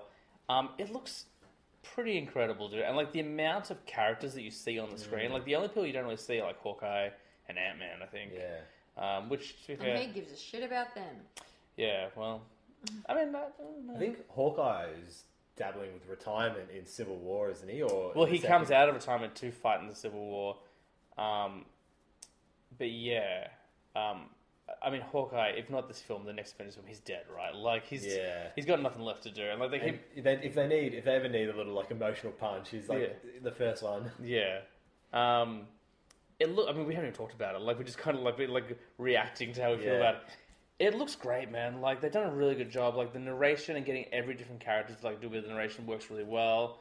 Tony Stark's got, like, a new arc reactor now. It's, like, a weird, like, squared off triangle thing. Seeing heroes we've never seen together on screen. Well, I've seen Doctor Strange and Hulk, or Banner and Iron Man in the same scene. It's like, yeah, that's awesome. Yeah. Seeing Thor and the Guardians in the same scene, really cool. Seeing, I think it was, actually I was going to say Bucky and Black Panther. We've seen them together before, so whatever. But there's like a scene where like people, like everyone's charging at the screen. It's like Black Panther and Captain America, because he's not Captain America anymore, and Falcon swooping and War Machine's Hulk's there. in the background. Hulk's there. It's just like, this is crazy. And I can't even think what... Presumably that's in Wakanda? Yes. I think someone was saying there's only 2 locations in that trailer. It's New York and Wakanda, and that's it. It does have a giant floating ring in the sky, which is never exciting for this film, but I think that's just a portal. I think it's just to get Thanos to Earth. And speaking of Thanos, he looks great. Yeah, I was wondering how they were going to do that, because when they first introduced him, he looked a little cartoonish. He's very purple. Very purple, yeah. And I think also because they didn't have an actor. Like, the first time we saw him, there was no actor. It was just a CGI creation.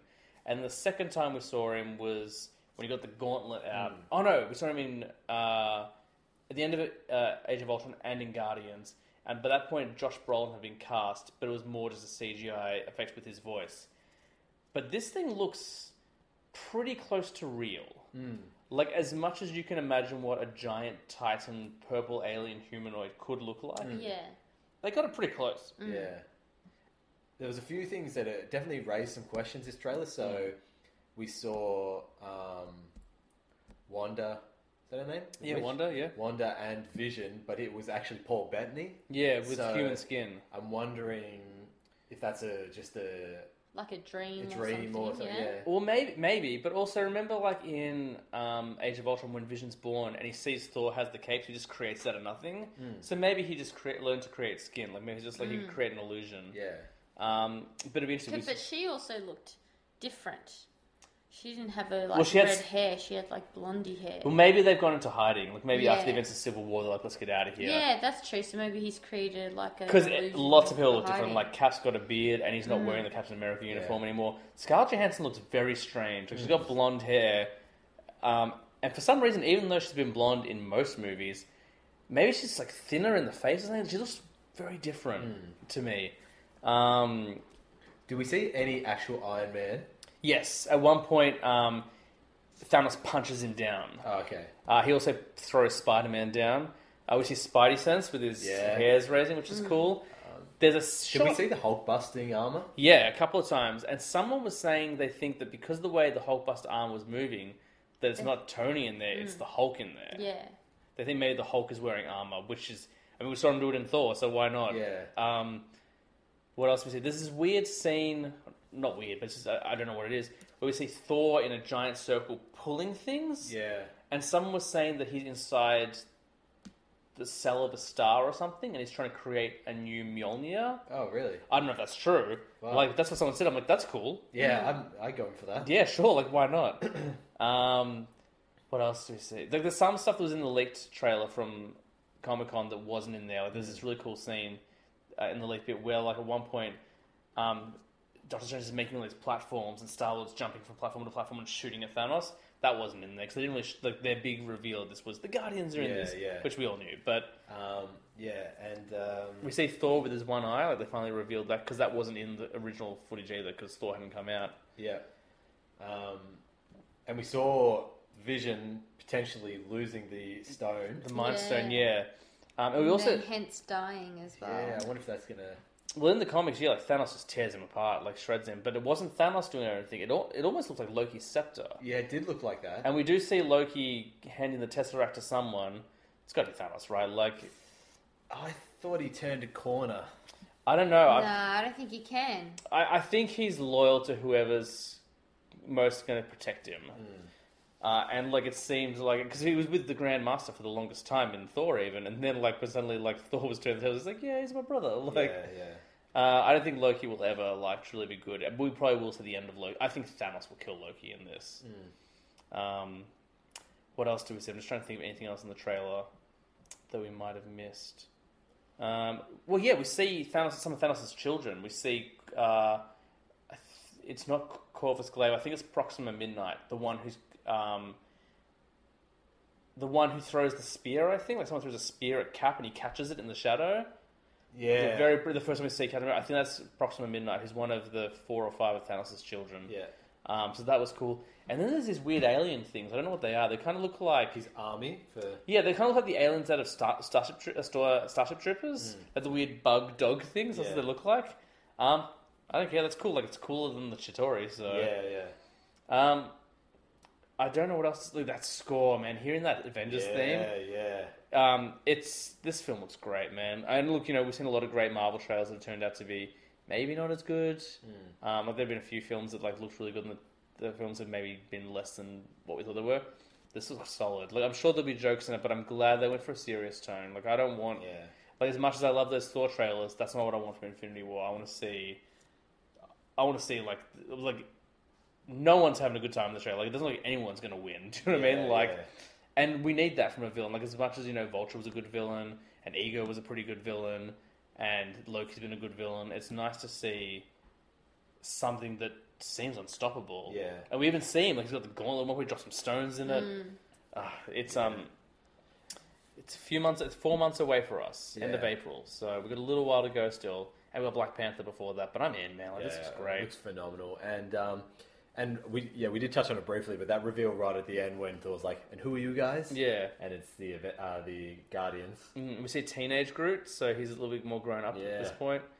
And yeah, I feel like did Star-Lord have that much facial hair last time? I feel he's got a really distinctive mustache this time. Maybe they'll remove it with CG like they did Superman. Yeah, we got a real creepy upper lip kind of Yeah, scenario. he did, didn't he? Yeah, I'm in, man. Like not that I needed to announce it. Like I think. The minute we started this podcast, people knew I was in for Infinity War. We'll start the road to Infinity War very shortly, actually. I've been doing that myself. I've been watching already? Yeah. Because we'll talk about them, but I found out apparently if you want to watch every Marvel film up until the release, you have to do one a week, and that will get you exactly to the release. Okay. But we're going overseas for like a month at some point, so we'll have to watch a few before and a few after to catch up. Yeah, and to be honest, I reckon a couple could be skipped over. I don't want to skip. I'll give everything in. I'll watch everything. But yeah, good times, man. Good times to be had. That is all the trailer trash, guys. Which means we've been going for hour and a half. No, not quite an hour and a half. I was trying to go through this quickly. We still have a little topic to do. El Topico. Or as I like to refer it, let's play Pass the Remote. 'Cause that's kind of what we do. We kind of just pass the topic around to each other. Well done. So for our 30th episode, to celebrate 30 episodes of Pass the Remote, I was like, what are we going to do? And I said to Tam, like, people refer to it as, like, your dirty 30s, so why don't we, talk about... No, I did tell you this, I because just said dirty 30s just now. No, I told you this, 2 weeks ago, and you scoffed. Because then I was like, maybe we could talk about, our favourite dirty movies. And you were like... Oh, yeah. See? And to be fair, I wasn't a fan of it either, but I had nothing. And then I was like, what if we just do, instead of, a regular list, we'll do 30-something. We'll find 30 moments that we really like. And then Tam was like, 30 each? I'm like, not 30 each, it's a lot. But seeing we do 5 each normally, that's 15. So I was like, what if we just crank it up to 10? So what we decided to do is the 30 greatest moments of movie and television. And then we realized that greatest or best is subjective, so it's more 30 favourite. But this is 30 just strong, awesome moments from anything. There's no real rules to this except that half have to be from TV, half have to be from movie. And overall, we'll have 30. And the only other rule was have backups, because I don't want to, have less than 30. So basically what we've ended up doing is we've just written down things that we like from movies and TV. So it's got nothing to do with 30 because we've done more than 30. Yeah. Only as backups. They're not the best moments. They're just ones that we generally like. Yeah, but that's what I went with. Just pure gut. Just I thought of what do I always consider my favourite movies or my favourite TV shows? And I'm like, well, they're there for a reason. What's the moment I think of in that TV show that I'm like, that's the biggest moment? And I go, bang. Yeah. So that's how I approached it. I really struggled because when I was thinking of this, it was 10 minutes before we started and I had a headache and I couldn't think of movies that I liked or pinnacle moments. So I have some things, but I don't know how great they are. That's okay. We'll start with you. I feel like there's probably a moment that we all share on this list. I feel like probably. But since we're not ranking them... There's no ranking, it's just 30 great moments. Okay, and are we starting with movie or starting with TV? You can start wherever you like. I think TV. Okay, start from Do you want to TV. do all the TV ones first? And I think so, yeah. Okay, fine. Alright, so I'll just start with the start of my list. Game of Thrones. 2. There's 2 for Game of Thrones. The dragon burning. Wait, does this count as one moment? Or This counts as one moment. Yeah. Okay, cool. The dragon boning. Oh my god. Is that in season 7? Yeah. Dragon. The boning. Yeah. Yeah. Is The it- burning. The Field of Flames or whatever? Yes. Okay, cool. And Quality shame as well. Oh, yeah. Those are 2 really strong moments. Yes. When I think Game of Thrones, I think those moments. So even though that's 2, that's only 1. That's 1 of 30, guys. Yeah. I agree with both of those. That dragon scene is phenomenal. That's when this season really turned for me. This season, I was really digging. There's never a moment where I was like, this is taking its time. I know some people had problems with There's so many, like her eating the heart and all that sort of stuff. But like especially that that's Field of Fire scene is so good. And finally, because then you finally got to see Daenerys. We talk about seeing heroes, characters we like on the screen at the same time. Seeing Jaime Lannister and Daenerys encounter each other for the first time is incredible. I definitely would agree with that. My first TV moment is from a little show you might have heard of called Game of Thrones. And you'll notice a lot of mine are more dialogue-based, I guess because I'm a fan of dialogue. This moment it was a pivotal moment at the end, towards the end of season 4, and probably one of the greatest monologues I've ever seen in anything. And it's Tyrion Lannister's "I'm on trial for being a dwarf" speech, where his father's trying to sentence him to death for killing the king, I guess. Was that after killing Joffrey? For Joffrey's murder. And he stands up and he's like, "I'm on trial for this. You know very well I wasn't involved in this, but you've always hated me, and because my birth accidentally killed your wife and my mother and all these things, and you're all bastards." It's a really I'm not doing it justice at all. Believe me. It's such a great piece of television, even compared to cinema. It's such a great moment. And the first thing I thought of in TV was this. I'm like, this is one of my favorite things ever. I would also say that's been really good for Peter Dinklage because I think people now understand just what a amazing actor he is. They are lucky to have him on Game of Thrones. Yeah, if you watch the first, and those first 3 seasons are great, and he's great in them. Season 2 is golden. Fucking vintage Dinklage. Yeah, he's fantastic in all of it, but this is next level. He was more, for the first season or so, he was kind of the funny one, who just got had sex and Do like drank. ranking jokes and stuff like that. Yeah, and then like you saw him as like a strategist, and you're like, okay, he's got something to him. But this was like, You saw him as a human. you see him, which you really should. Like he is a human being, but like he brought pathos Yeah. and like empathy to this guy, like Yeah. so strong. So there was no other choice than on trial for Ben. So I tried to not double up on anything. Yeah. So for my Game of Thrones one, it had to be this. Yeah. Well, I'll round out round one with Game of Thrones. Nice. For me, when I think of Game of Thrones, I really loved season 6. I thought it had so many great moments, and I could have gone with like Hold the Door, anything like that. Yeah. But I just thought like the Battle of the Bastards is half an hour of it redefined to me what TV can be. You fell into the same trap as me. Like it's less of a moment Yeah. and more of like a scene or multiple Well, scenes. it's about 40 minutes. Of, Yeah. But I just thought that one shot where they follow Jon Snow through the battle, oh my god, so good. And just the drama of the end when they storm the castle when he beats the shit out of Ramsay. That is just, it's just an unbelievable moment. And like I've watched that episode by itself 3 or 4 times, and I watched the commentary on the Blu-ray. Oh, it's phenomenal. And it's so tense. Like maybe not since The Mountain, the Viper have I been so on edge. Yeah, we because Jon Snow loses that tactics there. Yeah, and we don't know what's going to happen. Like he did get brought back from the dead, and we don't think they're going to kill him off again. But who knows with this show? Yeah. Like, and it gets close. Like we thought we were going to lose. We thought we were going to lose Tormund. Like the Yeah. there's so many moments where you think you're going to lose characters you like, and like you lose. I mean, look, I don't care about what's his name. Riddick, not Riddick. That's Vin Diesel. Yeah. Who's the little boy, the little brother? It's like that though. It's like Can't remember. Riddick. Yeah. uh, Bran and I can't remember. Yeah, little. Kid who doesn't zigzag. Yeah, Doesn't like matter. No, this is going to really annoy me now. yeah. I'll look it up while you keep talking about it. Like you're right. It's fantastic. It's so good. And the drama of having like the people who saved the day, the Knights of the Vale, Yeah. and what that actually means, because it means they're sort of indebted to Littlefinger now. Although that does have an excellent like conclusion later on. It's Eddard? No, it's not Eddard. No. Rickon. Rickon.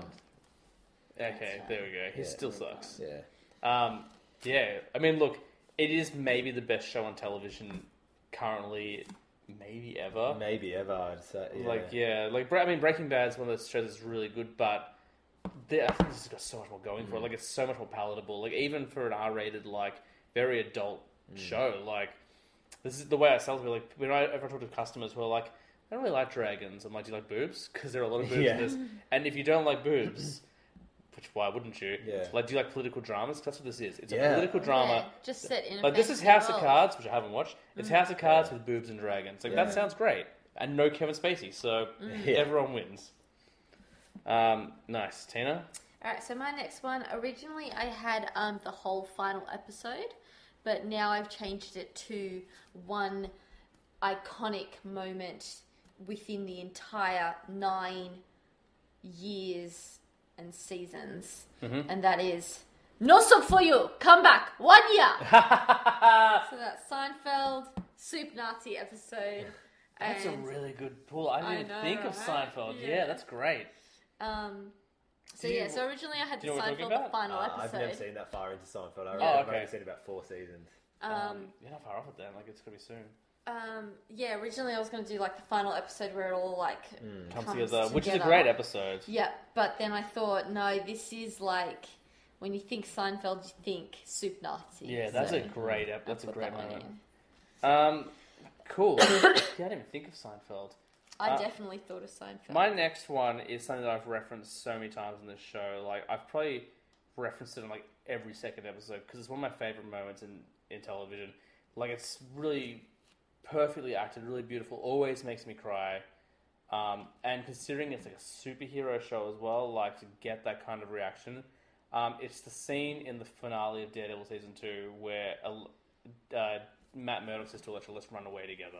Like they're about to be confronted by like a horde of the Hand, like all these ninjas, which sounds so dope when you say it out loud, but it's so beautiful. Like they've been fighting these guys for like half the season. Like he doesn't know if he trusts her because she's an assassin. He's tried not to kill people, and at the end of it all, he realizes that like they can save each other, but they have to get out of it. and like they have to get out of here and like just protect themselves. And the hero in him is like, no, I can't. Like no matter how much I love this woman, this is my city and I have to protect it. And they go out, but that whole speech of like him pleading with her, like, don't go out there, like they'll kill us, they'll kill you. Let's be together, and it's perfect. And again, like we talked about Larry Young, like for someone who's had very little screen time in anything, like her filmography is pretty short. Like it's such an amazing thing. She's so good in it, and Charlie Cox is perfect in it. Like, so it's got to be the let's run away together scene. Yeah, good scene. Yeah. Mine, I don't think either of you have seen Peaky Blinders at this point. Only one episode, Yeah. so Okay, so mine is from the end of season 2. So I'll just skim over the details so it doesn't spoil too much. But basically, the Peaky Blinders go to this rival, like a racetrack or a rival gang controls it and stuff, and they win the day basically. And Tommy Shelby is like a hero, but he gets taken away by like the police who are actually like on the payroll, and it's just him. And they take him out to this field out like in the middle of nowhere, and he's basically digging his own grave. And it gets to the point where he's on his knees and they're about to shoot him. And it is the most tense, claustrophobic ending to a season I've ever seen. And you just think like, oh, they're ending the show here. This is it. The Peaky Blinders have won. They've been successful. He's going to die. That's how they finish the show.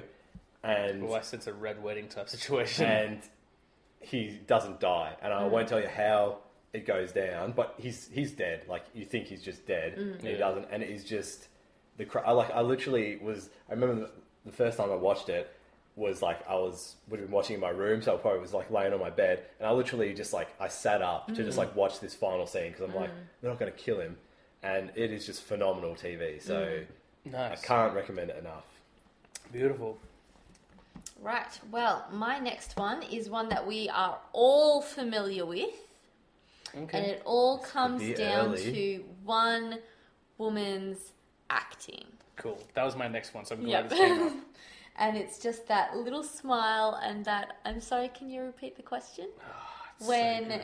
Jim asks Pam to go out on a date with her, and it's just so like she epitomizes that feeling so well that we have all felt so well. Like just you look at her and you don't see acting there. You see A woman in love. a woman in love, and finally shit's working out for her, sort of thing. It is and the- it's just so well done. It's the culmination of everything the first 3 seasons, but like all of that episode have built up to. Like it's all like the glances and looks and like the games they've played. Like Yeah. not crappy games, like they're messing with each other, like they're getting on in the office and stuff, and everything they've had to go through.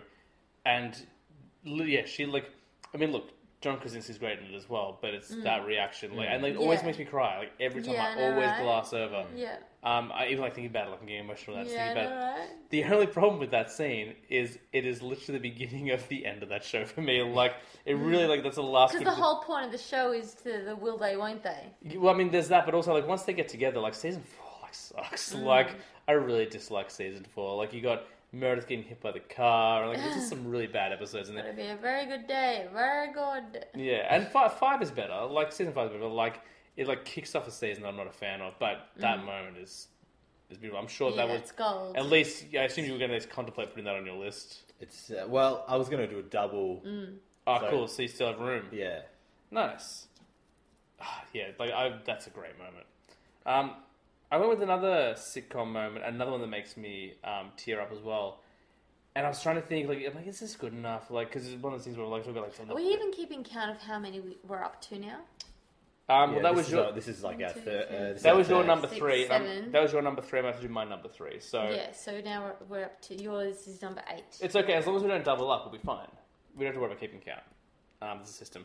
No, but we have more than 30. No. So you only go to 5 on each of your lists, unless someone if you Okay. because you said that, I've now taken that off my list, and my next Okay. one comes up.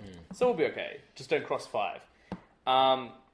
So I went another heartfelt moment in a sitcom, and I wasn't sure if this was worth enough, but every time I think about it, it makes me smile, it makes me get emotional. It's just a really beautifully acted moment from a character that doesn't show emotion ever, really, and that is. And it's more than a scene. It's a couple of scenes, but it's the moment in the middle of the final season of Parks and Rec, where Ron reveals why he's angry with Leslie. So like, there's this whole. Have you watched all of Parks and Rec? Yeah, no. So in the final season, like, it jumps ahead a couple of years, and you find out that like not all is well anymore in the Parks and Rec building. Like, that department's kind of gone now, and like Leslie's like on a campaign like to be like in the government, and Ron doesn't work there anymore. He's got like his own building. Like, he's got like a carpentry business or whatever. Called Very Good Building Company. Yeah, Very Good Building Company, yeah. And like, they hate each other, and you don't understand what's going on, and eventually in this episode it's a bottle episode, but it's the best version of a bottle episode. The same way like the Community bottle episode is really good. They just lock them in a room and they have to essentially like kind of talk it through, and like first they don't want to talk, and they just kind of get all like kind of grumpy with it, but eventually you see the story of what happened in that time between season 6 and 7, and we got them to that point. And again, like, he's this character who's very stoic. He's always kind of doesn't really like to talk about his feelings, doesn't want to talk about anything really. He just kind of sits there and comments, and it's so beautifully done. And like, the emotion you get from so little, because even then he doesn't really emote. Oh, you okay? Yeah. Like, he doesn't even really emote. Like, he just kind of says the facts, and Leslie kind of does the heavy lifting by like putting it all together. But it's such a beautiful moment. When it ends with him playing the saxophone. Yeah, and they get really drunk. Yeah. So it's also kind of like the anti Jim and Pam. Like, Jim and Pam, that Jim Pam moment is them coming together, and this is kind of explaining why they fell apart. Or they do end up coming back together, which is great. And not in a romantic way, just like they're just friends or whatever. But it's so beautifully done. Like, and yet always like it breaks my heart and warms my heart and all these different, like, it just runs a gamut of emotions. So yeah, why Ron is angry with Leslie is definitely on the list. Well, now seems like a good time for me to offload my Office one. Sure. So mine is similar to your one. It's like very much look based, but I would say for me, when I think about probably my favorite like romance on screen is Jim and Pam, and the poker game on Casino Night is just like so well acted from both. It's the little like, as you said, like everyone has felt that before, and it's that like looking through like there's people surrounding them playing the game, but they're only like focusing on each other. And the culmination of that episode is when he goes up to the office and kisses her, which is a great moment as well. I love how she's just standing there and she goes, "What do you expect me to say to that?" And you're just like, "Oh my god!" There's a lot. Yeah, there's another moment I'm trying to think of. Another great moment that didn't make the list, but another great Jim and Pam moment is after the Dundies. Like, when she kisses him. Yeah. Because she's angry at Roy as well. Like, but she doesn't kiss him because she's angry at Roy. She's just like, she wants to stay and be with her friends. And that's not that moment, but that's a great moment as well. Yeah. So yeah, that's like when I think of The Office and why I love The Office, it's like that. Yeah. And that episode also has the moment when he says to Toby, he's like, "Why are you the way to go?" And he also says, 2 queens in one night. I'm gonna drop a deuce on everybody. Yeah. There's some great Michael Scott stuff in there. Welcome. Bienvenue. I'm not your master. Lady Luck is your master, or whatever it is. I've watched that episode so long, but it's so and like good. he's like got the 2 women there. He's trying to date. He's like Mrs. Doubtfiring and like he's going back and forth. We should really do a podcast about The Office. And Creed's just like stealing everything. Yeah. And when he wins and he just like shakes his sleeve. I've never owned a refrigerator. Okay, so my next one is one that I originally had as a different moment, again, like the Seinfeld one, but then upon reflection I changed it. This moment, when I first saw it years and years and years ago, made me cry like I'd just been broken up with. Like somebody just broke up with me. And no matter how many times I watched that episode, every time I was like crying, like ugly crying. And that is when in Doctor Who, the breach is closed and Rose and the Doctor are at either sides of the breach and therefore torn apart. Yeah.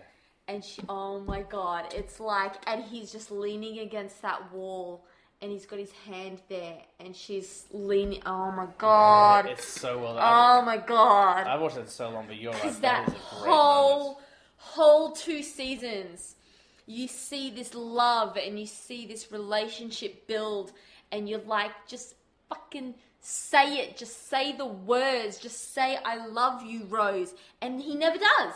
Yeah. He never does, and they never, like... And so where you have the closure from Jim and Pam because they finally get together, and like you said, that's where it starts to almost lose interest, because the whole point is the interest of them, will they, won't they? That's where Doctor Who still had that whole they never got to say it, and just say it sort of thing. And oh my god, it was like, seriously, like, I love David Tennant as an actor. That's why my original moment was when he's like, I don't want to go. Yeah. And that final bit. Yeah, that's really good as well. And you're just like, oh. But then I thought back, no, the bit that really was the dagger in my heart was that scene where, and like the music that plays. Yeah, and I think like the dagger in the heart of every...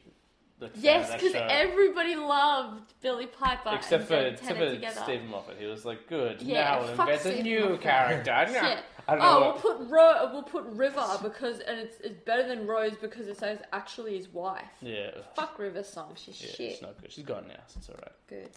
Yeah, it's a really good moment. Oh I didn't God, even think about it's Doctor just Who. like, That's the thing, like there's so many moments in everything. My next one is a season finale moment, and it's a real shock. Like, you didn't see it coming at all. Like, it just came out of nowhere. Really changed the way the show went. It really probably should have been the finale of the show, but instead the show ran for another 4 seasons. And they weren't bad seasons, but it was such a great moment. Like, that's how you end a show. And it was the shocking and untimely death of Rita in Dexter. oh Oh, yeah. that was shocking. Good call. Do you know what I mean? And he just comes home and... He can't, like, because he does away with the Trinity killer. I don't know if he's killed him at that point, or whether he let him go, because he's trying to decide whether he'll be a killer or not. And he comes home. I think he killed him. He has killed him. Because he thought, because Trinity killed Rita way earlier. And he comes to his work and like finds out he's in, like, they're on the run. He's trying to like stop him, and he comes home, and then she's just dead in the bath, and the baby is just like in the pool of blood. Like, it's such an unexpected moment. Like, you just didn't see it coming. Like, talk about twists. Like, because that character, like that show, like, and that show was like up until that point so strong. And I do like seasons 5 through to 8. 5's a bit weak, but I do like most of the stuff that follows. But like that season, and John Lithgow. Yeah. Wonderful, fatherly, lovely John Lithgow is so sinister in his performance. And he's not even in that scene. Like, he's gone by that point. But it just lingers on. And Michael C. Hall, like, is so, like, perfect in his reaction. And that is, like, honestly, and I think that speaks to... I think the reason why that scene is so poignant is because it speaks to everybody. Because my biggest fear is, like, coming home...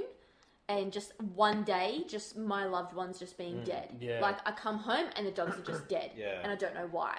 And if I have kids, like, coming... Like, that's why in 13 Reasons Why, sort of thing like that, that scene where, like, she finds her daughter dead in the bath. That's why I don't want to fucking have kids. Because I cannot deal if I come home from work on an average, normal day and my kid's dead.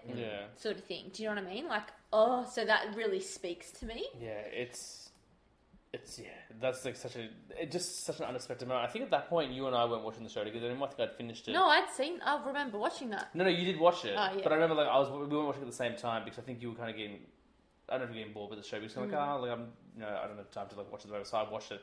And I was like, it was when I was working at the restaurant still. So like I would work night shifts and you would just hang out at my house or whatever. I was like, you should watch Dexter, like finish up because it like. The ending of the season is really good. But like it's just like a really good twist and stuff. You're like, all right, and I came home and you literally just watched it happen, and you were like in tears, like they just killed her. Like it's couldn't expect it. And like Rita wasn't necessarily the best character, like, but it was finally something for him to have. Like because he's like kind of he's not a psychopath, but finally had something good in his life. Yeah, like he's kind of sociopathic. He doesn't understand things like he doesn't perceive the world the way everyone else does, like normal people do. But, like, they were starting to get things right, and then it just is snatched. And, like, she had the kid. And such a strong moment. Yeah, like, I know that show's been off the air for a while, but I was trying to think back on what are some things I really dug. Great moment. Yeah. My next moment, and these are definitely unranked, because I would have put some, like, Jim and Pam higher, but is back from when I was a kid and watched Dragon Ball Z. And it is when Goku shows up on Namek at the end of season 2, or maybe it's 3. So he died facing the Saiyans on Earth, I think. Okay, That's what happened? I didn't watch a lot of Dragon Ball Z. I actually got into it again recently a few years ago. I think I watched like half a season, and then I was just like, "There's so much." Like, Oh yeah, you can't sit around while you build spirit bombs. That yeah. long. Well, I was watching Kai where they cut all of that out. So Yeah. And he's like, he's heading towards Namek the whole season. They're all getting their asses handed to them by Frieza, and he shows up and he's a Super Saiyan. He turns into a Super Saiyan and cracks some skulls. And as like a 12-year-old, that was just like porn to me. Yeah. I was just like, it was one of the greatest things I'd ever seen in my whole life. And I still like, it left such an impression that Goku is always like right at the top of like my favorite ever characters. So, yeah, Dragon Ball Z. nice. I wish I had more to like, because I knew you'd bring obscure ones. It's like, oh, he's going to talk about shows we don't know, which is awesome. But I also don't have much to say, so I'm like, Yeah, no, that that's does sound cool. Yeah. Tina, back to you. All right, This so is your last this is my TV one. last one, and I can't pick between these three. So I feel like the one that I'm going to go with is a bit lame. But why don't we do? But, like, why don't we do this I- round, and then we'll just be like, and here was some that almost made it, and then Yeah. so do the one you Yeah. want, and then we'll All throw right, them in. so this one might come across as a bit lame because it's literally like 2 seconds, and That's it. okay. It's 2 That's seconds. all So of is the show. Pam's smile. But If it I made an tell you impact. what, it's fucking hilarious. Yeah. It's really, really funny. It's in Black Books, Why did I think of this? and it's the turret of soup. Oh, yeah. Yeah. Because What's it's just this? like Tower of soup. Where's the turrets? the tower of soup, and it's like, or like I suppose that entire scene where Oh, he makes yeah. luxury pie, Yeah, luxury- and he's like, we got no more plates. Yeah, Well, use use books for- cookbooks Yeah, with he's pictures like- of plates on Yeah. them. Do I have to explain Where are the everything? burns on your hands? Chefs have birds. What about yours? I'll do mine later. Yeah. My oven can cook anything. My oven can cook bits of oven. Yeah.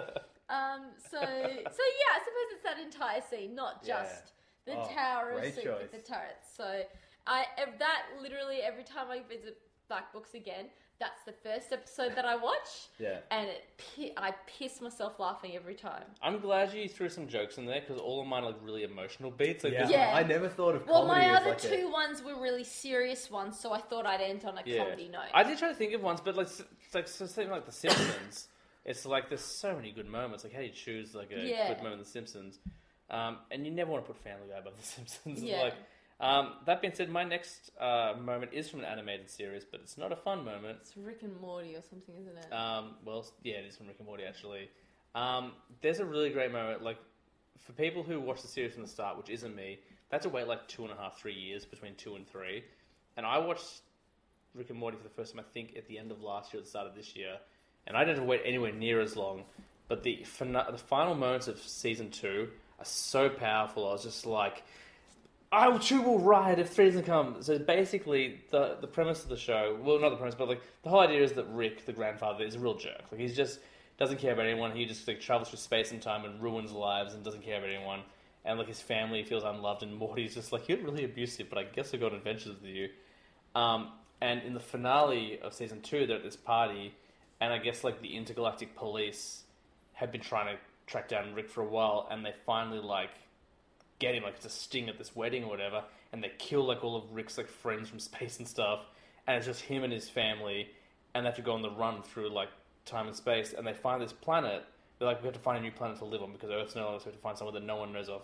And it's this planet that like the sun always screams or something. Like it's this really like terrible planet, but it's like, well, it's better than nothing, and no one will find us.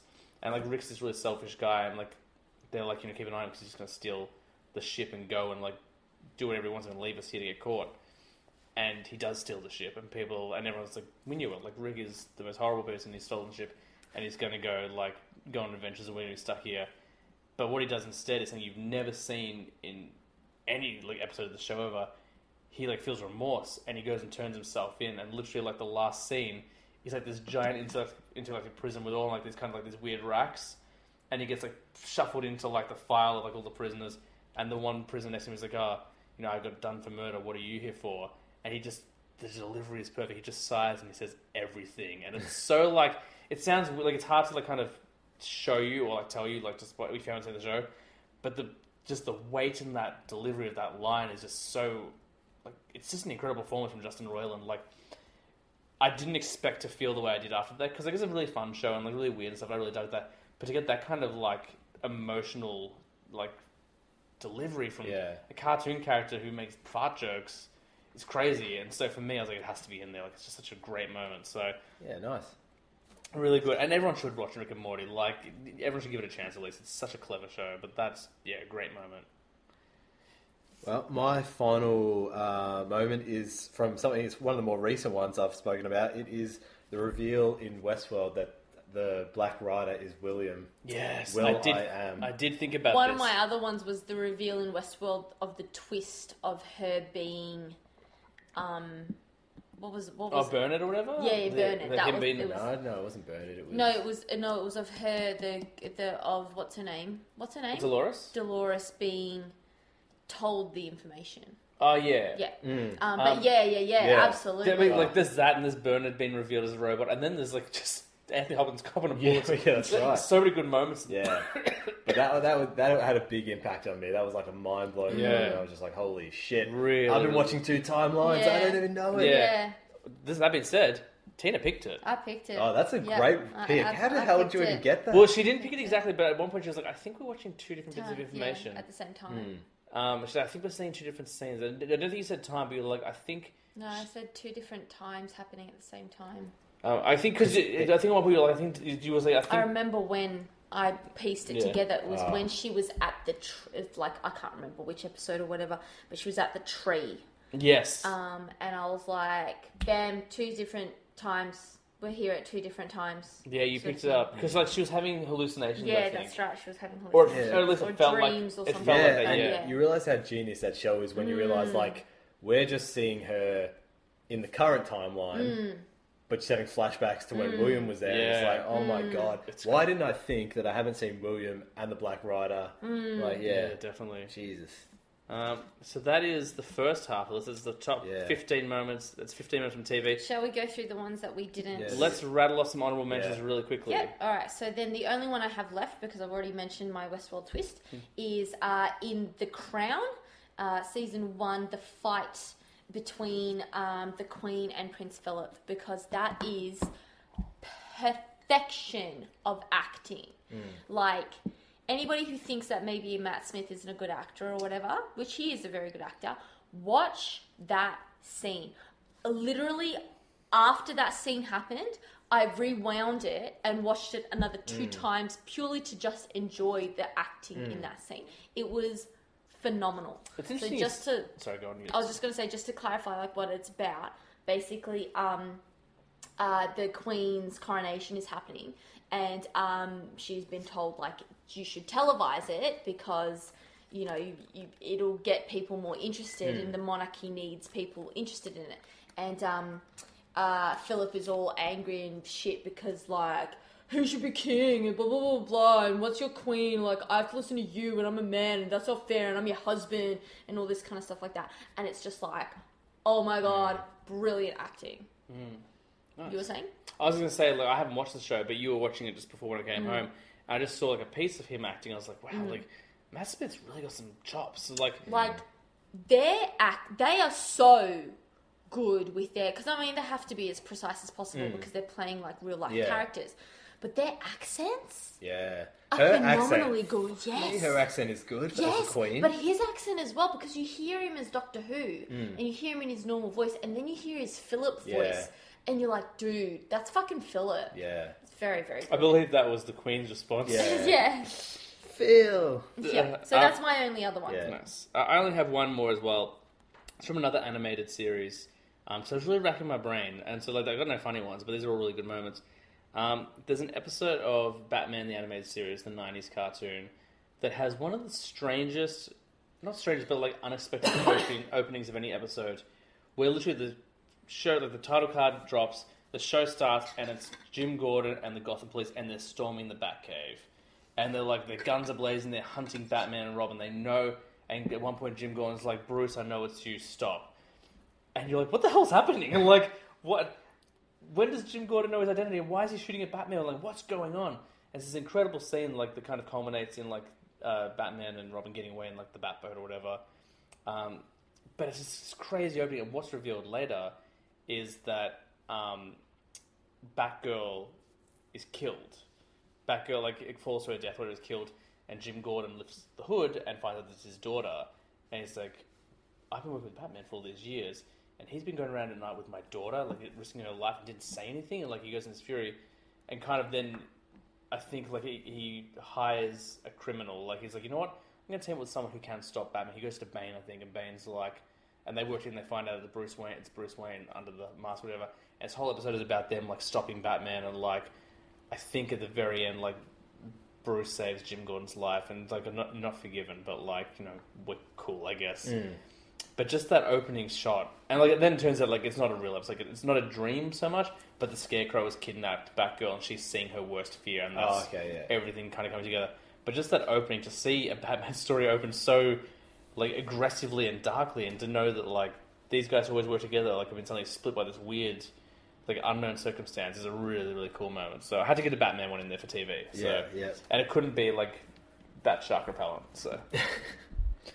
Have you guys seen True Detective Season 1? I've seen the first 2 or 3 episodes. So there's a one-take action sequence in there, which I'm very enamoured with one-take sequences. Is this the 6-minute one, or whatever? The one where, like, everyone would... Like, yeah. Okay. Oh, it's phenomenal. And it's just... It's nothing... I couldn't explain it in too much detail. It's just... They do a heist, and it's one camera shot, which the choreography is crazy. It just follows Matthew McConaughey into this house as they do a drug heist. And the whole thing is meant to it's like... The idea is like, we want to get in and get out in this amount of time. And it's actually filmed that way. It's one shot, and, like, it's just a phenomenal bit of TV. So that's it. I won't go on too long because it's getting late. But, like, yeah, nice. Yeah, we're going to dive into the top 15 moments of movies in just a moment. Okay, we're back. We just had to take a little break, a little battery replacement, because I didn't want the recorder to die like I did last time. Would have been tragic. We went for like 2 hours without a break, so we did all right. Cool, so we're going to finish off our top 30 list. We're going to burn them a little bit quicker because it's getting real late. So these next 15 moments are all from movies, and then we might have a couple of little honourable mentions as well. I don't think we'll see so many double-ups this time because I think the movie taste is a little bit different. So we'll continue the list. Tina, you started us off last time. So movies was what I first started off with, and so I went with famous movie moments because that's what I kind of thought that we were doing. So I'm actually going to go with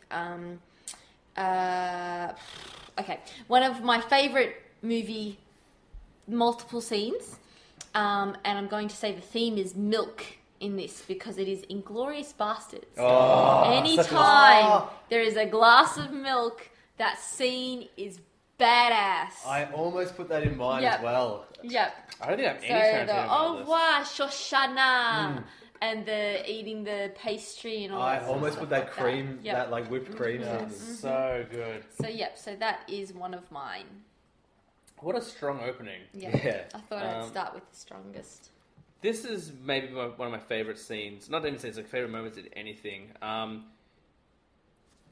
The first time we ever saw a team of superheroes together, and that's the Avengers Assemble moment in the Avengers, where they all land and like Hulk roars, and you see the dun, like the music, and like they're all in a circle, like surrounded by enemies. Like such a cool moment. Like it's awesome. Yeah. Definitely has to be. Yes, that. Oh, 100%, yeah. Love that moment. Actually, I really like from that, just they really got the dialogue right, and that the writing in those films is so good as well. Like, they're like, what's Thor doing? He's taking out a squadron on something, he's just like, and he didn't invite me. Yeah. So good. Yeah, the dialogue is so snappy, but that moment with it all together, like that's, and they just pan around it really slow, you see all these heroes for the first time. So cool. Yeah. Definitely a great moment in movie history. Mine is, I'll get my really obscure one out of the way. It's not too obscure, but you definitely would wonder why it's in my top five moments. But yeah, it's in The Fifth Element. Okay. The culmination of the film when they're getting, they're lighting up all the elements. Yes. And like he's got one match left. Do you remember that bit? I know because I refuse to watch it. Okay, well, it's so good. I know what you're talking about. But yeah, so like there's 5 elements. One of them's like earth, so we put dust on it, etc. And one of is fire, and he has one match, and they're all like looking at it, and he like breathes. It's a great moment. Yeah, it's really tense. Yeah. I watched that Does movie. the match light properly? You have to Maybe. watch. I'm not watching. No, I'm not watching Yeah, it. I haven't seen that Not wasting movie my time. in over 10 years because I've been dating Tina for Tina for 10 years. It lights, and then he bones her in Of course he does, in that fucking in a blue Cocoon. white striped outfit that is not an outfit. Yeah. But it makes sense. Like, she's got bandages on. Anyway, we don't need to talk about Fifth Element. We'll talk about that later. My next one is one that literally got me jumping out of my seat. Like, yes, come on, do it. And that is in Argo, when they are trying to get onto that plane. Yes. And you're like, just get onto Fucking that go. plane. Oh my god, just answer the phone call. And it's just like so stressful, and you're like, this has to happen, this has to happen, this has to happen. And it's just fantastic. It's just fantastic the way that it's done, the editing, the pacing. Yeah. Oh, it's just brilliant. I've noticed that our themes are swapped. Like, my movie themes are a lot more fun themes, and hers are a lot more serious. That is a really great moment, though. Yeah. My only other comic book one on this list, unless we match up again, pardon me, is from a movie this year. And it's just so good. And that's the No Man's Land sequence from Wonder Woman, where they're all in the trenches, and like they're like, you can't go up there, you get killed, and she just climbs on up, she has the shield, and just runs through like this warfare, and everyone's shooting at her, and she like ushers everyone through. Like, it may be one of the most stunning action set pieces from a comic book film in history. Like, it's so strong, and to have it be that character is just breathtaking. Yeah. I love it so much. It's such an inspiring, cool moment. Definitely the No Man's Land sequence. Yeah, absolutely. That was awesome. I'm going to get a real obvious one out of the way, which was the Civil War of Marvel's Civil War. Oh, nice. I didn't even think of I that. really love that culmination of that film, Captain America Civil War, and you had the battle lines were drawn, and you had half the Avengers on one side, half on the other. Yeah. And it was so funny as well. Like, Spider-Man in that bit is so funny. Yeah. And it's just like 10 of my favourite ever minutes of cinema. You got a metal arm? Yeah. And like Giant Man. Yeah. It only happened once, Yeah. and I passed out. Oh, that's really good. That's a great moment as well. Yeah. Nice. So my next one is the first time that I watched like really obvious special effects in a movie and was in awe of them. And I used to watch this. I used to have this documentary on industrial light and sound. It was light and music. It's light and sound, isn't it? I think it's ILM. ILM, so it's light and music. I think. Yeah. And they did this documentary on like Star Wars and stuff like that. And Industrial Light and Sound also did Terminator. And so it's the scene when he walks through the bars of the Terminator, like the Terminator walks through the bars and like turn. Oh my god, that like I don't know why, I don't know what it is. I don't know whether it's the aesthetic of the melty, plasticky, melted, molten metal look, but it's just really fucking cool. Your favourite moment is a Nettie. It's like, no, it's just really awesome. Like, I remember watching the Terminator on TV when I was younger, and for some reason, like, it just really resonated with me, and I really, really enjoyed it. So I've always liked the Terminator movies, and that's my favoritist part out of all of them. Nice. I actually think that it really holds up as well. When you It watch does. it now, it doesn't It look does. cheesy. It It doesn't. doesn't look shit It at looks all. really good. Yeah. So definitely. ILM did a really good job. I was going to avoid going with like... Can I just interrupt you? Go for it. 1 sec, and with a little tidbit. In the sequence where they have in Star Wars, the first one where they have the pod racing, they created a model version of the arena, and all the people are actually coloured Q-tips. Really? Yep, they're all Oh, that's little crazy. coloured Q-tips, and like as the camera pans over it, they look like people. Yeah, there you go. Yep, there you go. I was going to avoid going with like classic movies because, like, we all know Godfather's great, and we all know that like Psycho is great. But there is one movie in one moment in a movie that's almost 50 years old now. Well, definitely 40 years old. It's just such a great moment. I couldn't avoid putting in it, and it's the moment where Captain Brody is lying on the sinking ship. I think it's the Orca. I want to say, and he kicks the compression tank down into Jaws' mouth. And he goes, "Smile, you son of a bitch!" Yeah, and that's shoots right. it and blows up the shark from Jaws. Yeah. Such an awesome epic moment, and that holds up. Like even to this day, Mm-hmm. and like the shark looks a little bit fake, or whatever, but everything about that scene is. I mean, everything about that movie. And like Quint getting eaten and all It's this so kind of shit. earnest and so well done that you don't care that like it's a rubber shark. Like it's just such a great moment, and like that culmination. Like, I've used the word culmination a lot tonight, but it's that like everything been built into this, and like he has to save his town, and like the ship's sinking. Suddenly he's gonna be in the same playing field as the shark. He's not gonna win. And he just has one shot left, and and, like, I love that zoom, that first zoom in on Brody when like hears the scream of like the shark and stuff like that. What is that zoom called where the camera is moving forward but the lens is zooming out, or the other way around? Is it where it goes? It's like your classic like, whoa, like Yeah, the horror yeah. thing where Yeah, like like that. Yeah. So I don't know if it's the camera moving forward and the lens zooming out, Yeah. or the lens zooming in while the camera moves Yeah. backwards. I'm not sure. You always see it with horror. You But always see it with the horror stuff. Yeah. Like that's really cool. Yeah. I love Yeah. that shot. Nice.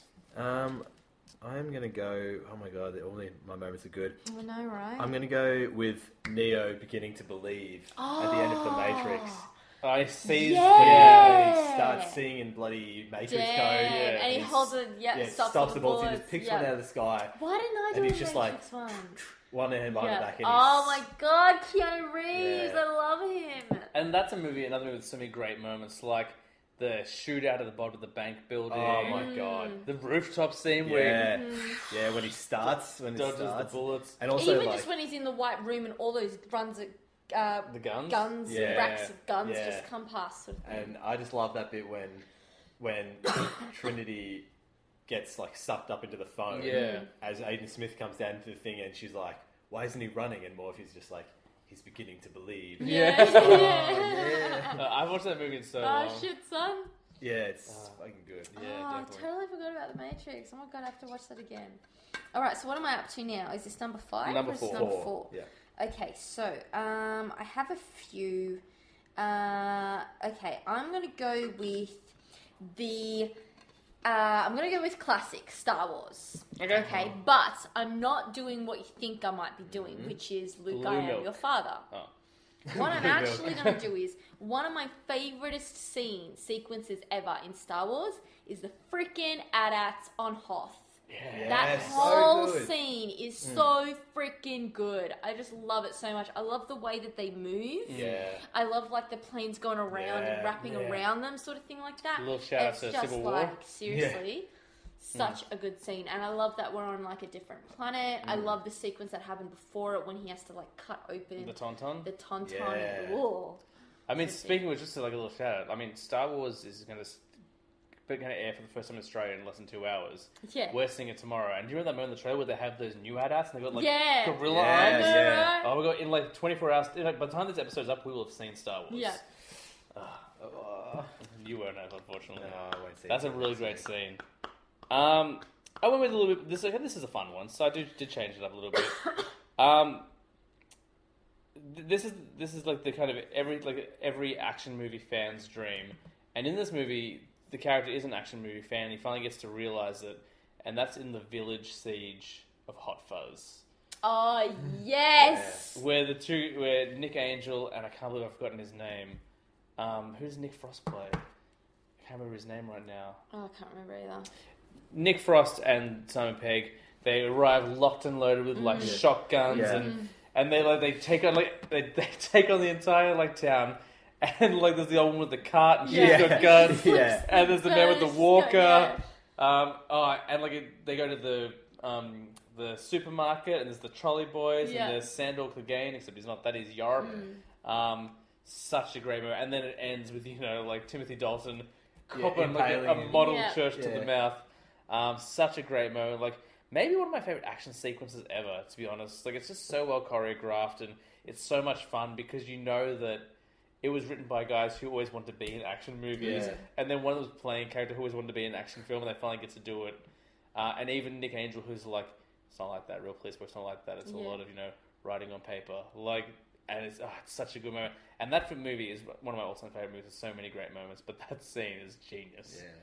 Good pick. I didn't even think. I didn't include any like funny stuff in it. Yeah. It was all like serious shit. I'm gonna go with since this seems to be sort of Star Wars round, I'm going to go Obi-Wan and Qui-Gon fighting Darth Maul. Duel of the Fates. Yeah. So nice, good. Nice. When I was a kid, I used to be so upset.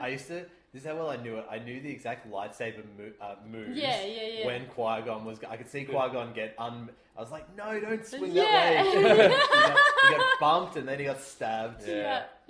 And that's probably the best scene, maybe in all the prequels. Oh, yeah. Definitely the best scene in that movie. Well, that movie is a stinking piece of shit. I'll tell you what, it's not as garbage as everyone makes it out to be, but it's tough.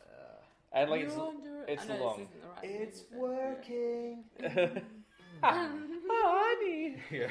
Oh, that's Are you right. an angel? No, yeah. But anyway, He says that I'm allowed to ride in the podsters, and so good. That is just one. I was a kid who loved lightsabers. Actually, I would even say that might be one of the best moments in the entire franchise. Yeah, like this is clearly the best lightsaber battle. Like that scene is from a different movie. Do you know what I mean? Yeah. Like it doesn't deserve. Like that movie doesn't deserve that scene. Yeah. Even though I said it wasn't as garbage as I said, like it's still not great. Alright, so my last one is from a trilogy, and even though the second movie is my favourite one, this moment is actually from the first movie. Sure. Can I guess what trilogy? Yes. Is it Lord of the Rings? No, it's not. Um, I didn't even think of Lord of the Rings. I did have a. Oh, okay, it's not Lord What of do the you Rings. think it is? I'm just trying to think of trilogies. There's no Matrix one, so not Star Wars. She said Star Wars. Mm-hmm. Oh my god, what other trilogies exist? Like the Dark Knight trilogy? No. I mean, I can't think of what. Let me give you a hint. Where we're going, we don't need. Back to the Future, of course. So originally it was that line, but then I was like, no, that's lame. And then I thought, no, you know what's good? I really like the sequence in the end of number 1 where he has to get to the street on time. Yes. The storm is happening, and then he goes but he's hanging from the clock, and then he needs to get the electrical cable together. And oh my god, like what's gonna happen? Even though I've seen that movie so many times, and even though I know what's gonna happen, I'm still like, get the electrical cable in, the tree. Oh my god, you have to fit it in. I was talking and then he arrives, and then he's like, "Are you Marty? I'm supposed to give this letter to Marty McFly at this time on this day." Well, does that happen? That happens right after it, doesn't it? I think so. Yeah. It's Ooh. getting a bit stormy out there. Yeah, it is getting. Oh my god, we have to get the electrical cable in now before the storm hits. I was talking about this movie because you watched it at some point this year, and I caught the end of it with you. I was talking about this at work the next day. I was like, it's crazy how much that movie holds up. Like there's that moment where he slips. Yeah. Like we both gasped. Yeah. We've seen it 10 to 20 times. Yeah. And it And just you still works. You get sucked in every time. That's a great moment. Such a good. Yeah, it's beautiful. I love it. I still have 5 more moments to choose from, but this is my last moment. And I'm going to go with one that I thought of a lot later, but it really is a classic moment. It's the entire opening sequence, and this is from a trilogy as well. And even though I like the first movie better, this sequence is amazing. It's the entire opening sequence of The Dark Knight. Yeah, when we the were talking heist, about the it, and bank that robbery. building, The bank Oh yeah. and it just pans, and you just have that high. Yeah. And then all the Joker goons getting killed off, and they're no one knows who the Joker is. And you get to, I was almost going to say culminate again. You get to that bit at the end, and he's revealed, and William Fichtner's got the shotgun, and he's trying to get him. And then the buses go out, and even though you see the dust coming off the bus, and no one notices it, it just melds in perfectly. And that's a film again full of great moments. But that is maybe one of the strongest openings to any movie ever.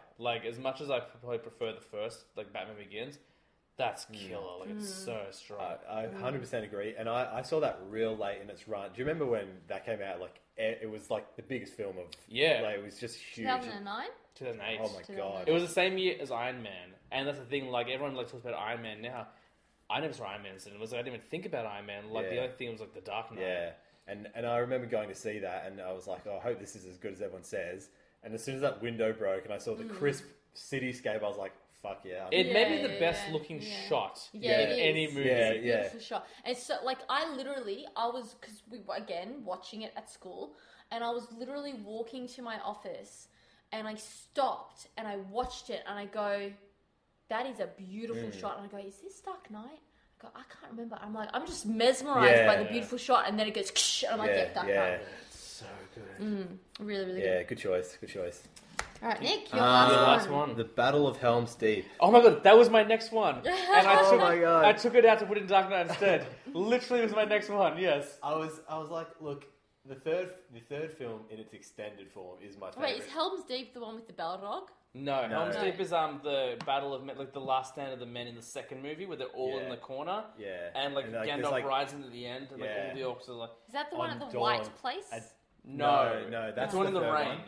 Yeah, And- is that night? Oh, Yeah, yes. yeah, yeah. And yes, Gimli yes, and Legolas yes, are yep, like gotcha. counting, Yep, like Yeah. yep, gotcha. And like the elves arrive just before to help, and it's like, yeah. And you know what I always think is I did the maths because the elves are so lethal. They're killing so many people with their bows, and it was like 100,000 against 3, whatever it was. It was like maybe 10,000, whatever. And it's like, so why don't they just kill 10 each? If everyone's like, yeah, I'll kill 10, they've won. Yeah. Yeah. But still, they get overwhelmed. It's almost like maths doesn't play part in it. And they're not just going to stand there and wait to be killed, Yeah. sort of thing, yeah. But yeah, and then like at the end, you hear the voiceover from Gandalf, and it's like on dawn at the third day, look to the east or something like that, and they ride down, and it is just phenomenal. And I remember like this was in 2002, Yeah. 102, 2002. So like we didn't. You didn't get see that- anything Yeah. like this yeah. before. Yeah. And I was a very impressionable young kid, and I was just like, my mind was just blown. I was Yeah. just like, oh my god, never seen anything on that kind of scale before. So Brilliant. good. And like you see, like they're charging up like the runway, I guess, to the door, and they're all falling Yeah. off the sides and stuff. Yeah. Oh, and they have all the ladders, and they're pushing the ladders off. Oh yeah, and I mean, I could have quite easily put in the whole like ring bit at the end of the third one when Gollum, like they make it up there, and Gollum is like comes like. Every single time I watch that film, because Gollum gets thrown off Yeah. when they're fighting Shelob, the big spider thing. He gets Yeah. thrown off that cliff. And even though I've seen it, again, like you guys were saying before, I've seen that film like probably 10 times by now, 10, 12 times. And like, I'm always just like, oh fuck, he's back, you know what I yeah, mean? yeah. Yeah. Brilliant. That was so close. And the last one was like, no, I've got to throw a Batman one in there. Yeah. So. But yeah, that's such a great movie. And the other reason I took it as, I'm like, it's not so much a moment as like a third of a movie. Yeah, because, look at the hour-long moment. but it's so good. That's it. That is the 30 moments. We'll do Cool. some honourable mentions real quick. I do have a Yep. few more, so. So mine is, I drink your milkshake. Oh, yes. So good. Yes. I drink it up. It's so good. So That good. acting is so fantastic. The punch of adrenaline into the heart in Pulp Fiction. Oh, yeah. Yeah, Really good. moment. It's really, really good. And just because you said it, and I honestly, I couldn't think of another poignant moment in Harry Potter, so you're a wizard, Harry. But I'm trying to rack my It's a brains. really important moment. Yeah, but I'm Yeah. trying to rack my brains on like a really good scene.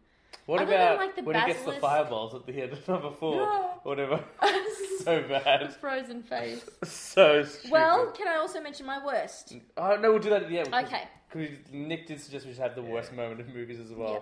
That's right. I didn't. I actually was really confident that you guys wouldn't have doubled up. I don't have any honourable, so you just go. A good thing I changed mine then, huh? Yeah. Um, Otherwise, I would have had to include my worst as one of my best. So there are actually 2 more Batman ones. They were kind of like sharing, because I couldn't decide which one I liked more.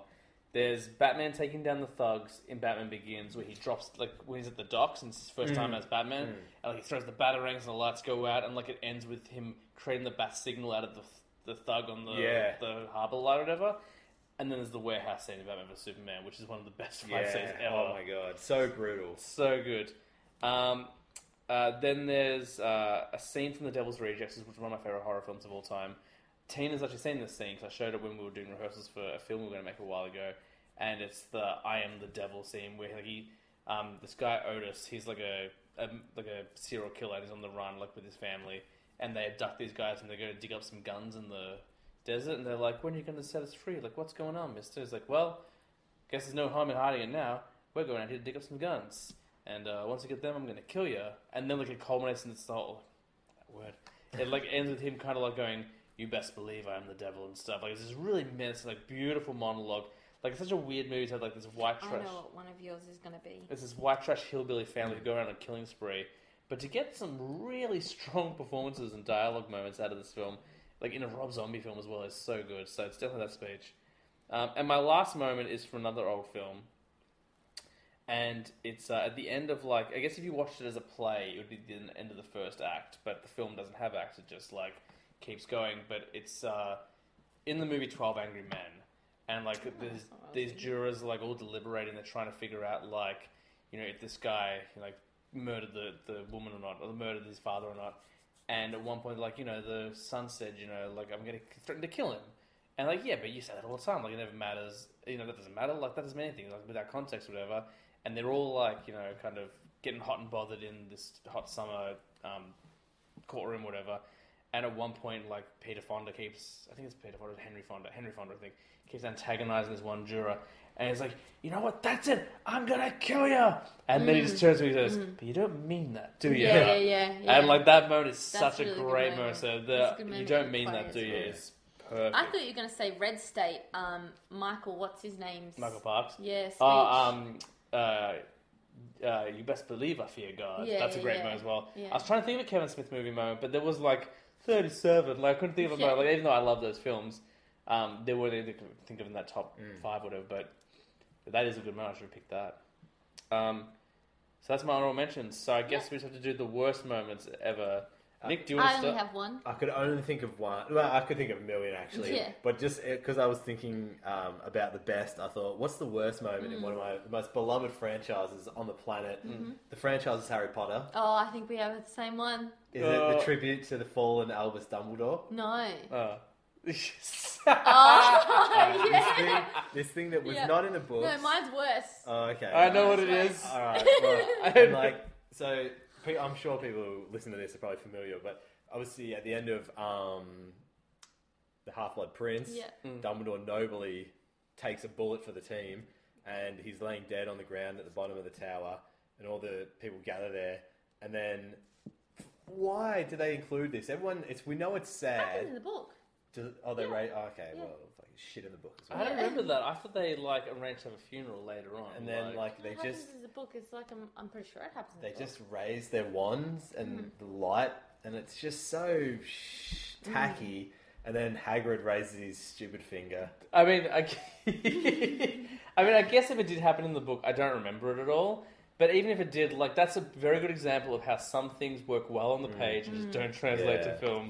Well, you know what's even more tackier than that, Nick? Yes. What's more tackier than that is Jamaican accented Oh my shrunken god! heads. Yes, that is What putrid. the fuck are those? Yeah. It's going to be a bumpy Yeah. ride. Why are they there? No children allowed. What wizards these days? What is the point of them? Because they don't add comic Yeah. relief because they're not funny. Take it away, Aaron. Take it away. I thought you were going to Oh say, my God. it's like trying to grab smoke with your bare hands. Trying to catch smoke with your bare hands. Because I think it's saying Random Jamaican black boys, kid. and I was like, he's black, I think he's Jamaican. No, the Jamaican fucking shrunken that is heads. cool. That Fucking movie amazing. that's really funny. Going to be a that- bumpy ride. That movie that everyone seems to love is like it's got some egregious moments in it. Like it's pretty bad. God. I couldn't think of anything because you kind of put me on the spot when you asked for it. But there is one moment, and it's in a movie that I don't love, but I don't dislike. I'm like, it's a fine movie. Like it's a product of its time. It's a product of the 2000s when comic book movies weren't very good. But no matter how much I defend this movie, I cannot defend this goddamn scene. And it's from 2003's Daredevil with Ben Affleck. Oh. And it's when, just after he meets Elektra for the first time, and she knows he's blind, but they fight/dance on a seesaw. It is so bad. It's horrendous. It makes no sense, and it ends with them like, I think he like stops and his blind stick is on her face, like just like catches her, and like all the kids cheer. Oh, they're doing this in front of kids. Yes, it's in the day in a playground, and they're fighting on a Okay. seesaw. It makes no sense. I don't know why it's in this movie. It's not impressive. It's awful. It's like as much as I I try to defend like those old comic book movies. There is no defending that fight scene. It makes no sense. Yeah, it's tough. Yeah. That was good. That was a good way to end. A little bit of levity. Yeah. That is it, guys. That is the culmination of this podcast. That Yeah, is the that's best right. 30 moments as voted by us. And like to be honest, like there are so many great moments. Like it's tough to like narrow it down, but 30 fantastic moments in movies and TV. You know what I think that did though? I think it gave a real summation about taste, though, wasn't it? Really? Yeah, and I'm really glad that there wasn't a lot of double ups. So I was like, if Nick does 5 Nolan moments, I'd be so annoyed. Well, I don't think I had one, did I? I don't think you did. No, because I could just name 5 phenomenal. You're like, films. let's the behind the bookcase in Interstellar, which is a great moment actually. Don't let me leave, Murph. That's a great moment, actually. The end of Prestige when it's revealed, he's got the clones. Actually, I could just like a real shout out to a Nolan moment. I could have added this as like an also ran was like that bit in Interstellar, which you've watched quite recently, when they come back up from the waves planet and 30 years has passed or whatever, and he goes straight to the TV, the emails, or whatever, and he's watching his kids like the messages, and they've grown up, and you see his face just change, and it's that thing of like he's heartbroken and just inconsolable that he's been away that long. Yeah. But also there's that thing of like he's so happy to see who they've become. Yeah. And you can see that on his face, and I thought, that So is acting. Yeah, there you go. 30 excellent moments in TV movie, and no double ups. We almost had a double up. Luckily, Yeah, that was like... luckily I changed that because Yeah. Helm's Deep. I was like, that's a really good moment. I was like, I'll gotta rock some Batman. That's gonna do it for this week's episode. A really long episode. Yeah, we did like long 2.5 hours actually. That's huge for us. So we will be back together next week. Next week will probably be our Christmas episode, I think. Well, it'll have to be, won't it? It was the last episode before Christmas. Yeah. But we could always do it after Christmas if we have to. But I'll try and get some stuff together for Christmas episode. We will also hopefully have a Star Wars review. There will be one from at least 2 of us, but hopefully we'll be able to all talk about it. And that's going to do it. You can find me, as always, on social media under James Chalmers 7. Tina, you can find at... Tina's Hair and Beauty. And Nick... Owenowski, all platforms. All the platforms, indeed. Cool. Thank you for sticking around for so long because it was a long episode. But until then, we'll see you next time, guys. Say goodbye. Goodbye. Goodbye. Pass that remote over. That is not how we end the show. Well, it should be. Here's the remote. James Chalmers. We'll see you next week.